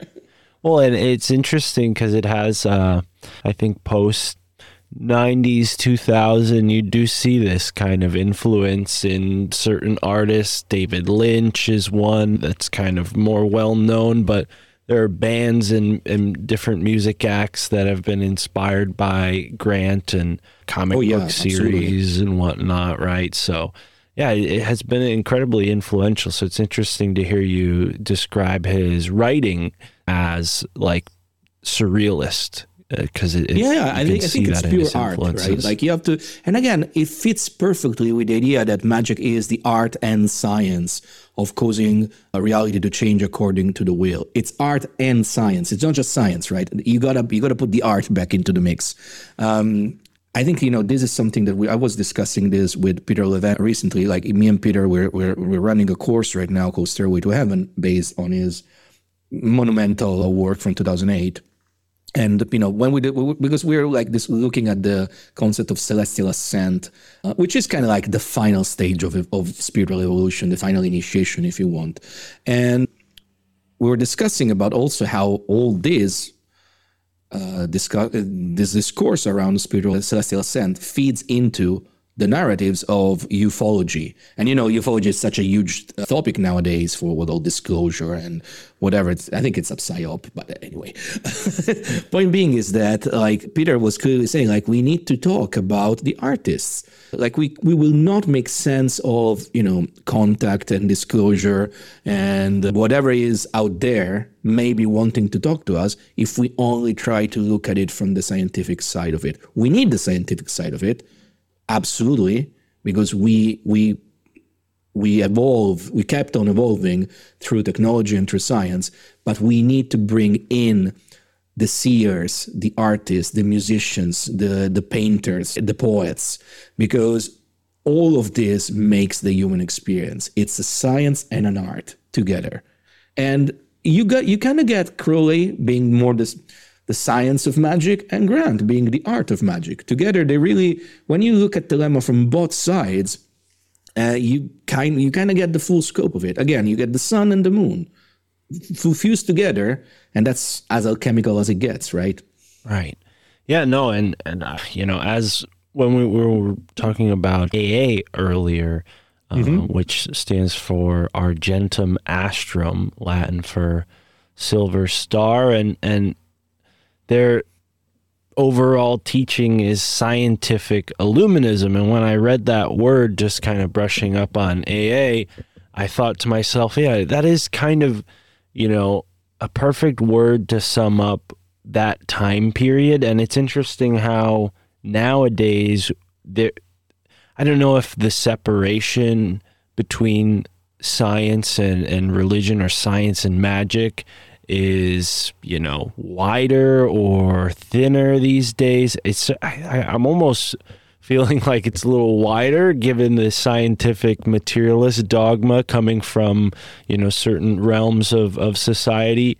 But it seems like at this point in history, when Crowley was in his heyday, and when these groups were a little bit more popular, people had a sense that this progress and innovation that it was clearly all around them, from the trains to the automobiles to the cameras, which became the silver screen, and so on and so forth.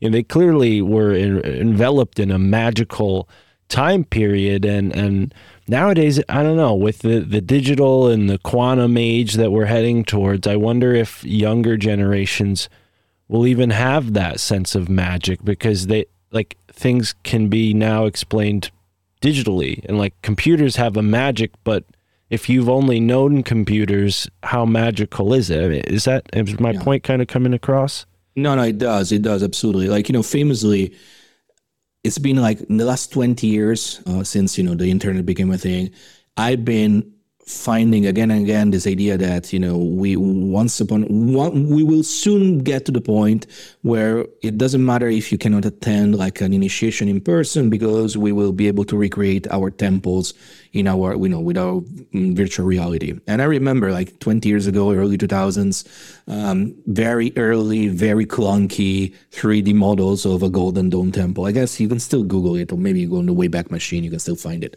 And now, of course, you have Apple VR. I don't know what's the name, like the 3,000 pounds gadget that pretty much, puts you into a complete VR setting, right?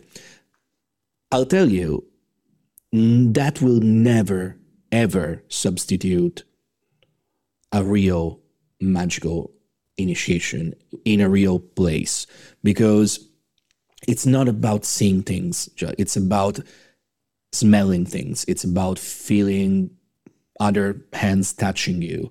It's about tasting things. I mean, you could argue that we'll get to the point, I don't know, maybe with Neuralink, like the Elon Musk latest chip that, if Bill Gates wants to chip everybody is evil, but Elon Musk wants to chip everybody is good, right? It's just ridiculous to me.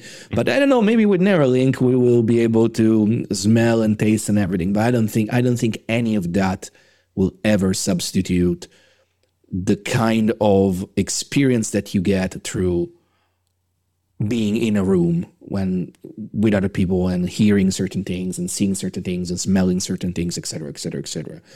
At the same time, I do think that we should not be tech shy, right? It's a fine balance to strike. And I don't think any of us has the correct balance figured out yet. And so, again, in the spirit of scientific illuminism, we need to keep trying and keep to, present theories and test the theories and, keep record of the trials, and then, applying the scientific method to something that is kind of wants to transcend science, because again, it's something that it's a marriage of science and art. Like, the motto of the equinox was indeed, the method of science and the aim of religion. And that's really is, right? It really is the motto and the real aspiration of all of us who are aspirants of the AA. And on that note, like I always like to say, the AA, people think it means Argentum Astrum, Silver Star. It could mean that, or it could mean Angel and Abyss, or it could mean, I don't know, Aurora Aurea, which is again Latin for Golden Dome. There's many things that I'm just leaving that like there. Like the truth is that the real name of the AA is only known to the initiates, but people can speculate. Right. That's fine. Right. Well, I appreciate that because, things have multiple layers and nuances, and I think that's part of the magic of reading Crowley and even engaging with his art. I have the Thoth book and the Thoth tarot card deck, and from what I read, this is quite a while ago, almost 10 years ago now, when I got my first tarot card deck. But I chose Crowley's tarot card deck because I had read somewhere that he had put a tremendous amount of thought into the meaning and the numerology and all of the different aspects that went into making a good tarot card deck. So as we sort of wind down here, I'm curious if you know anything about that process and what your thoughts are on the Thoth tarot card deck. I mean, is the only deck that I use, right? I think I have a collection of almost 100 decks by now, but the only one I actually use is the Thoth deck. Because, as you said, Crowley distilled the entirety of his life and all his spiritual undertaking into those cards. The major arcana are some of the most complex and rich tapestries of symbology. I think there's nothing better than that. Right? I mean, there's some people, the Hermetic Tarot, it came out in the 70s, tried to do something similar. There are others who put a lot of work in it.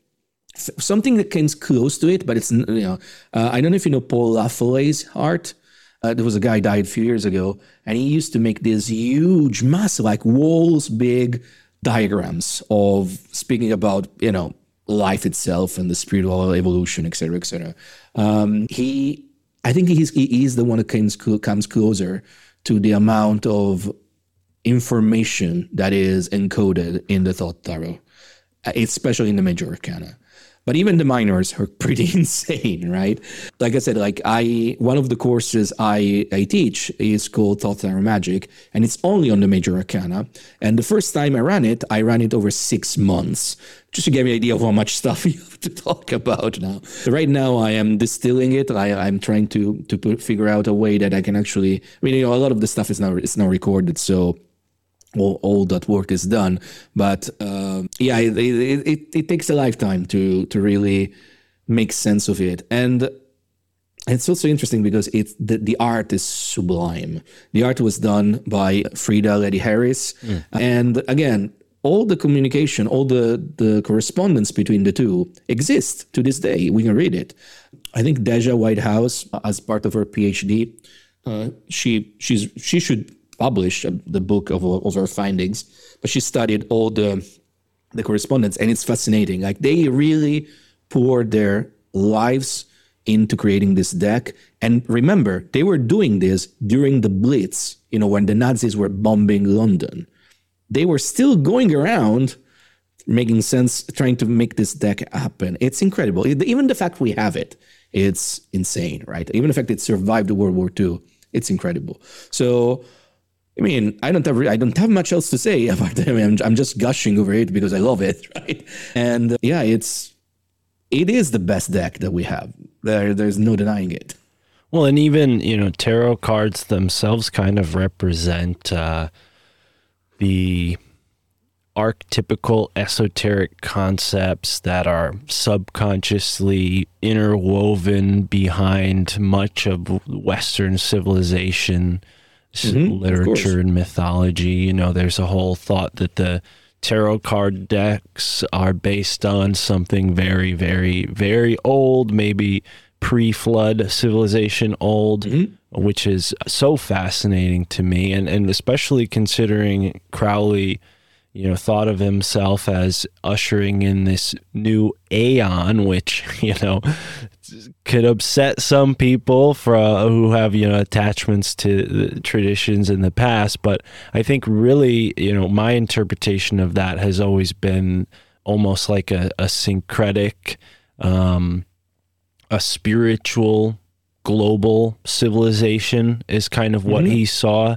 And I'm not advocating for any sort of totalitarian anything, but I do think that as far as spirituality goes, it'd be great to have a cohesion in the world instead of so much division.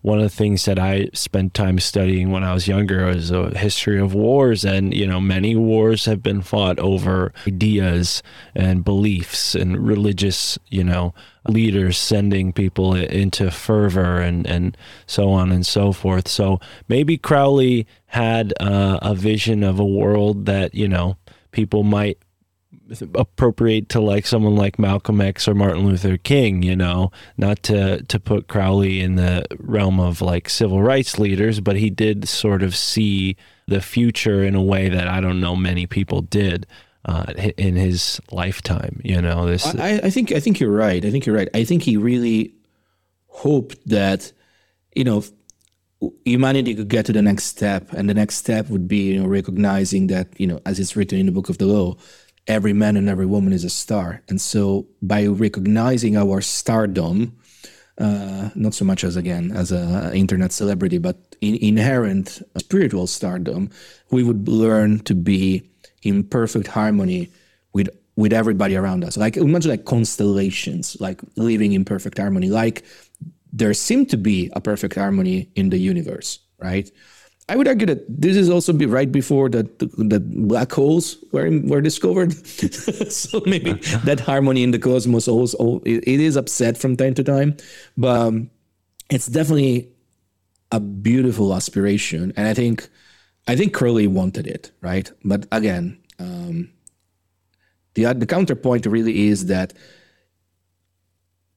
in order to get to balance, you have to imbalance yourself first. This is the truth of alchemy, right? In order to create the gold, you have to get the metal, the lead, through the fire of the Athanor and get to the nigredo phase, the putrefaction phase, and all of that that entails, so that by continuous purification, then eventually the gold emerges. And I feel like we are living in a time where we are in the fire and we are trying to purify ourselves. We can only hope we will be able to do it. But I think we will. I want to be positive. Yeah, I'm with you there. Amen to that, and well said. Now, one last question before I ask you to remind the folks where they can go to follow up with your amazing courses, pick up your book, and anything else you'd like to promote. Obviously, you and Peter Levenda are working together. I'm excited about that. Peter's an author whose book is... several books of his are on my shelf, and I'm hoping to add yours to the collection, and maybe even add Peter to the collection of amazing people I've spoken to on this show. But on the point of Crowley, I guess one last question, kind of going back to what we said about Christianity and the Eastern mysticism and how he was very much a part of this still moving syncretistic trend. Do you think Crowley, and maybe, I just don't know where he's written this, but had he ever written about reincarnation? And do you think that, he is alive now? Like, do you think he had a concept of like his next lifetime? Did he ever write about that? I mean, he famously wrote multiple times about some previous incarnations of his. He considered Ankafinakonsu, which is the priest king of Mentu that appears on the Stele of Revealing, as one of his previous incarnations. He thought of Alphonse Louis Constant, that is Eliphas Levi, as one of his previous incarnations.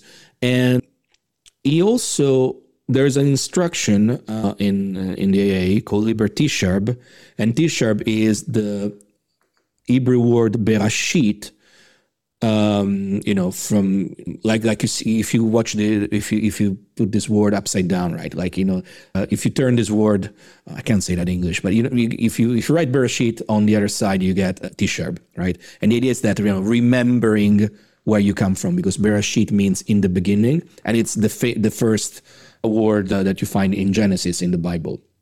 So there's a series of instruction for you to access your magical memory and try to remember who you were in a previous lifetime.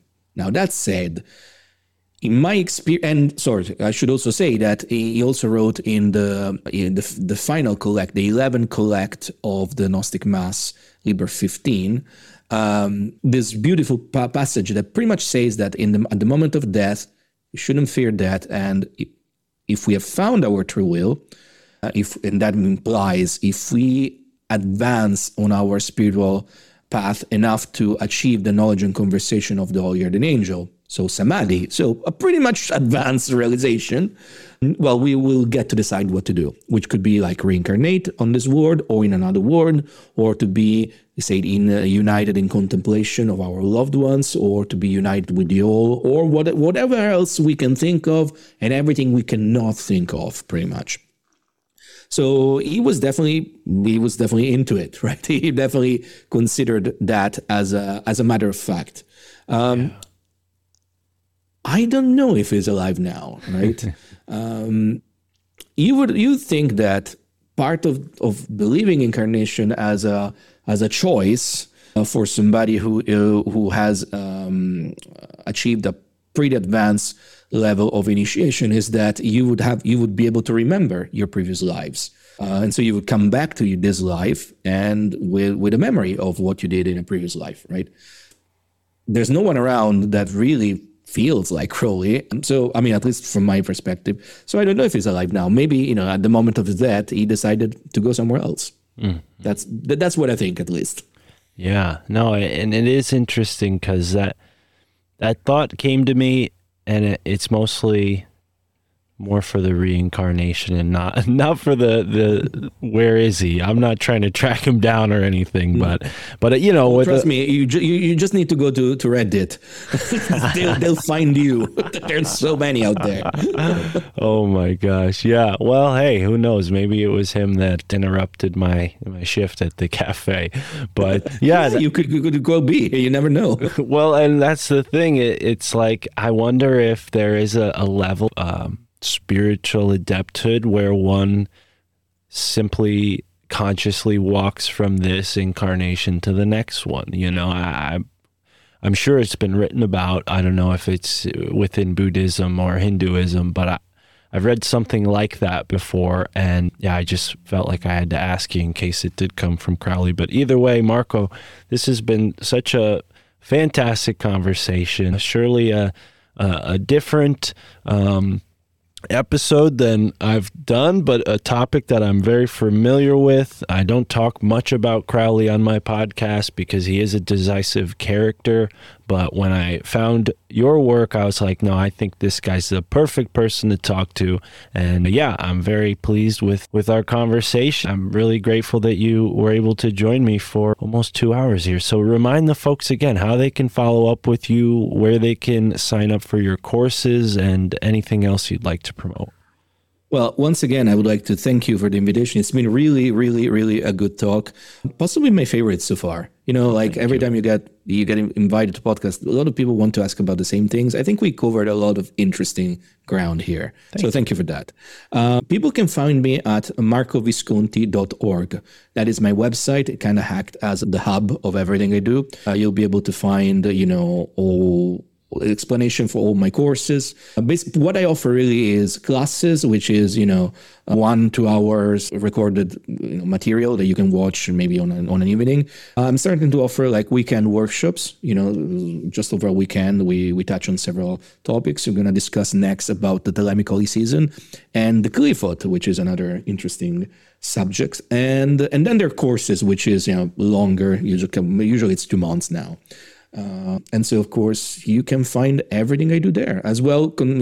All my news, links to I kind of have a live stream that I do on YouTube, maybe every month, from time to time often, from time to time less often, depends. I'm terrible at, creating content. I just, open a live stream when I have something to say. And then you'll find also everything about my book. So yeah, marcovisconti.org. Thank you very much. Wonderful. Wonderful. Well, thank you so much for being here again, and to the audience listening, follow up with Marcos. The links are in the description, and until next time, immerse yourself in the moment wherever you are in the now.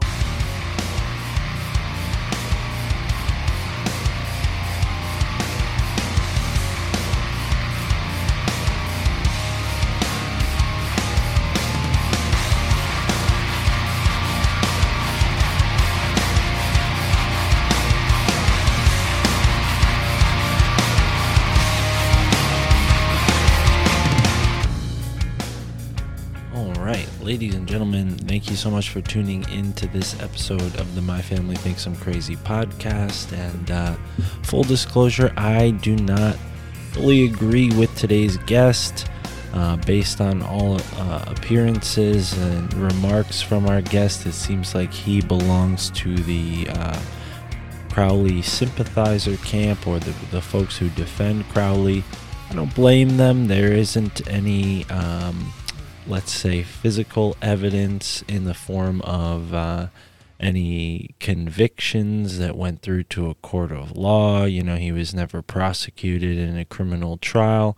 But you heard Marco himself admit, he wasn't a good guy to the people around him. He was abusive. Well, they'll admit that because it's hard not to. Crowley basically admitted it himself. But it's weird. They don't look at some of the other materials where he's admitted much more than what is easy to dismiss, like the comment about sacrifice and how, we're talking about masturbation here. I personally disagree with that. I'm not going to turn this conversation into a debate. I also didn't want Marcos to feel attacked and leave the Zoom meeting because I had other questions that didn't have to do with Aleister Crowley. But when one reads Aleister Crowley's own writings and he's talking about the most suitable candidate for a sacrifice is a male child between, around adolescent age, that doesn't sound to me like a innuendo. This doesn't sound like a sexual innuendo. And you pair that with the poetry he's written, Aleister Crowley's written, that is pedophilic in nature. And I really can't support someone like Aleister Crowley.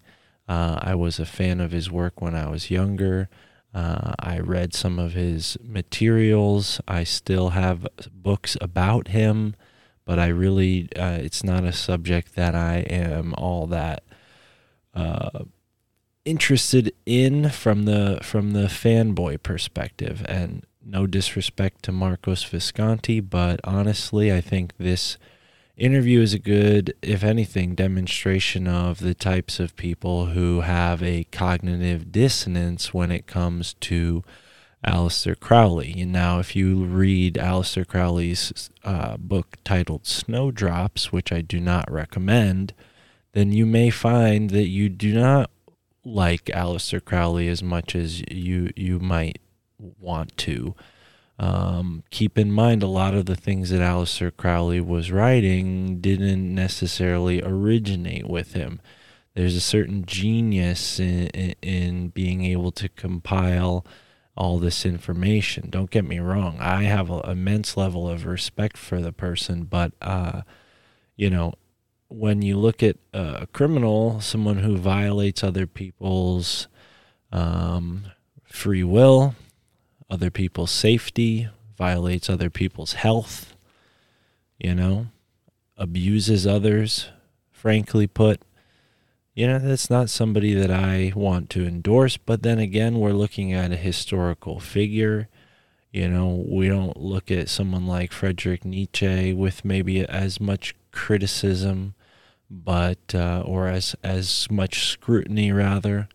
But I think Crowley deserves it, in the sense that he is defended very often, and he does have connections to intelligence agencies, which I firmly believe used materials provided by folks like Aleister Crowley to inform their MKUltra operations. So, yeah, I personally have a lot of challenges with any person who speaks or writes about Crowley in a positive light. I think when we're looking at historical figures, we need to look at them at the very least from a neutral perspective. There is a case to be made that, certain people are admirable and worth the, worth reading about for the inspiration that they might instill. But Crowley is not someone who I think is worth inspiring. I think, if anything, he's somebody who could lead unstable people down a road towards mental illness, and I've personally witnessed that myself in people that were not close to me, not really in any sense close to me, but people who I've seen engage with the material from afar. And just the types of characters who generally are open to discussing that topic. But then again, I was there myself, so this is not a judgment. I'm not characterizing Marcos as a bad person for writing about Crowley. I think, he may just be unwilling to look into certain aspects of it. Who knows? But then again, there were some other things that I found out from a friend podcaster that made me think, you know what, I'm just going to be honest. Normally I'm very polite with everybody that I have on the show, especially when I do the intro and the outro. There's something about it where, I've already talked to them. I don't want them to feel like this is a gotcha interview or some sort of exploitation.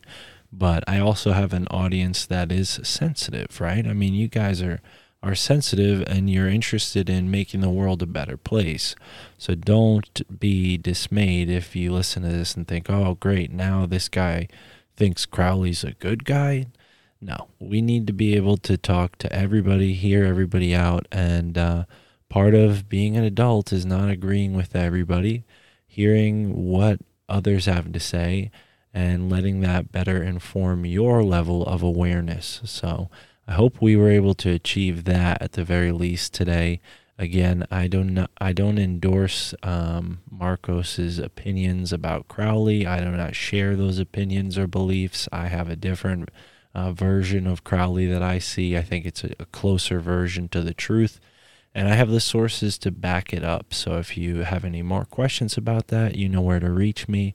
And yeah, that's about it for this episode, folks. If you like what I do, support what we do here on the Patreon or the Substack, and you can also send a one-time donation. You can support on social media. We've got Twitter, we've got TikTok, we've got Instagram. Instagram is my favorite, but I do use TikTok now and Twitter, and all of the video versions of the show go out to YouTube, Rockfin, and Rumble. We're now on Rumble. Go check out the Nick Bryant interview on Rumble, the full video interview. And I put some work into the intro, but it's a Zoom meeting. It's nothing fancy. One day we'll get in a studio and we'll have guests in person and that whole thing. It's on the timeline in the future. So look forward to that. Support the show so we can get there faster. And if you like this episode, good. If you didn't like us talking about Aleister Crowley, well, maybe that reaction you're having is telling you something about yourself. I was there, I'm there now. That's why I'm being this transparent with you guys about how I feel about this guest. I think it's not even really necessary at all for really any guest, but for this topic, it's necessary because, I'm always transparent with everybody, but I also don't want to be rude or make the guests feel like they've been, entrapped in some kind of gotcha conversation. So when I realized that he was sort of on that side of the fence with Crowley, I just backed off, and that's kind of my protocol. If you like it, let me know. If you don't like it, let me know. I'm all about feedback. So hit me up on the social medias. Send me an email, leave us a 5-star rating and review, and I'll read it on the show. And of course, please sign up to support the show. And with that, folks, thank you so much for being here. Immerse yourself in the moment wherever you are in the now. My family thinks I'm crazy. Baby, baby, baby. I'm a little extraterrestrial, trying to stay human in a cesspool of professionals. But I confess too much off of the tongue. All my aunties and my uncles shield the ears of the young. I be saying shit and they don't know where it's coming from. In like 100 years we went Zarbomba from guns. Check the facts, check the Fed, check the stars. Stanley Mines was murked for a water fuel cell car. They each their own, you can stick with your old ways, but eat the rich and drink the motherfucking Kool-Aid. And I can see the red on your lip stain. White skin, blue collar, pure American made. Fuck it. You can keep your blood-soaked heritage and run the soul off the moon-landed narrative.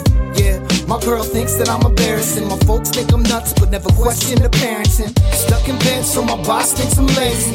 Connecting dots, but it's all kinda hazy. I'm on the internet, feeling like I'm Dick Tracy. My pap thinks I'm un-American and shady.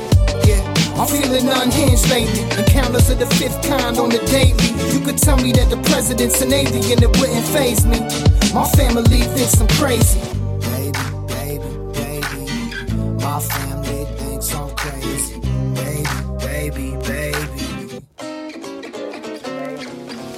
You might think that I'm off in the deep end. One too many Netflix docs on the weekends. But check the budget for our military defense. Tell me we ain't scared of something not within reason. Steel beams, another 1492. And 9/11 was the red, white, and blue. And you be lit off the floor ride and ain't got a clue. All your dreams just shit on a Rockefeller shoes. Don't believe a damn thing a politician ever said. Ain't one brick left to gold up in the Fed. They still got bricks of cocaine to make crack. Oxy's killing the working class, FDA's whack. Talking like this, got kin talking behind backs. Too much to unpack, so they talk smack. And I'm just just trying to converse with my clan, but it ain't fam. So I'm here setting up camp. Stuck in bed so my boss thinks I'm lazy. Connecting dots, but it's all kinda hazy. I'm on the internet feeling like I'm Dick Tracy. My pap thinks I'm un-American and shady. Yeah, I'm feeling unhinged lately. Encounters of the fifth kind on the daily. You could tell me that the president's an alien, it wouldn't faze me. My family thinks I'm crazy. Baby, baby, baby, my family thinks I'm crazy. Maybe, maybe, maybe, just maybe. Stuck in bed so my boss thinks I'm lazy. Connecting dots, but it's all kinda hazy. I'm on the internet feeling like I'm Dick Tracy. My pap thinks I'm un-American and shady. I'm feeling unhinged lately. Encounters of the fifth kind on the daily. You could tell me that the president's an alien, it wouldn't faze me. My family thinks I'm crazy. Yeah, I think one thing I've learned is you can't rule anything out. So